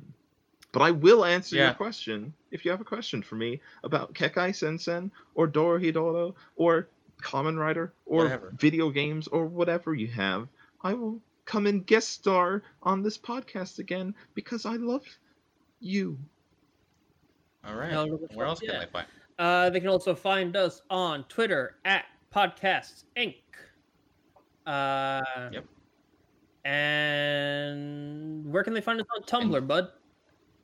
They can find us on Tumblr at acmepodcast.tumblr.com. That's acmepodcast.tumblr.com. The ass box is open. It is always as open. And you can also listen to us, if you're listening to the RSS, you can also listen to us over on Apple Podcasts, Spotify, or Stitcher. Yep. That's it for this episode. You can catch us again here in 2 weeks, where we'll be talking about some space fantasy to round out Fantasy Month, because we're in some contention about what constitutes space fantasy and what we should watch, but we'll figure that out before that. Or sci-fi fantasy. We're debating. Nope. Sci-fi. You want space fantasy is but anyway. There's those. Sci-fi fantasy is an oxymoron. I guess. Because, okay, here's the definition. Here's my definition of it. There's science fantasy and there's science fiction. Okay, that's what I meant. Yeah. Science fantasy. Science fantasy. The major difference is, easiest analogy is Star Trek and Star Wars. Star Trek will explain to you how warp drives work. There is science technobabble to explain it. Star Wars. The Force? Well, hold on. Okay, well, specifically, Star Wars up to 1983, or up to 1999. We don't talk about midichlorians. Yeah. Star Wars will say there's hyperdrives. How do they work? They make you go fast. Okay. Yeah. Science fantasy, like all fantasy, it is contingent on just accepting that this works. Yeah. Magic. Full resolve. Yeah. It's magic. I don't have to explain shit. Yeah. God. Fuck that guy. But I specifically don't want to do science fantasy, because science fantasy often takes place either in an urban fantasy setting or in a post-apocalyptic setting or in a medieval setting. It doesn't necessarily... We've done high fantasy, we've done medieval fantasy, and now we've done urban fantasy. I want to do future fantasy. Fair enough. But anyway. Yeah. Anyway, that's for next time. I'm leaving that all in because I thought it was interesting. Yeah, fair enough. Yeah. And as always, here's our great old sign out. Don't be a jackass. See you next time. Bye. Don't be a jackass.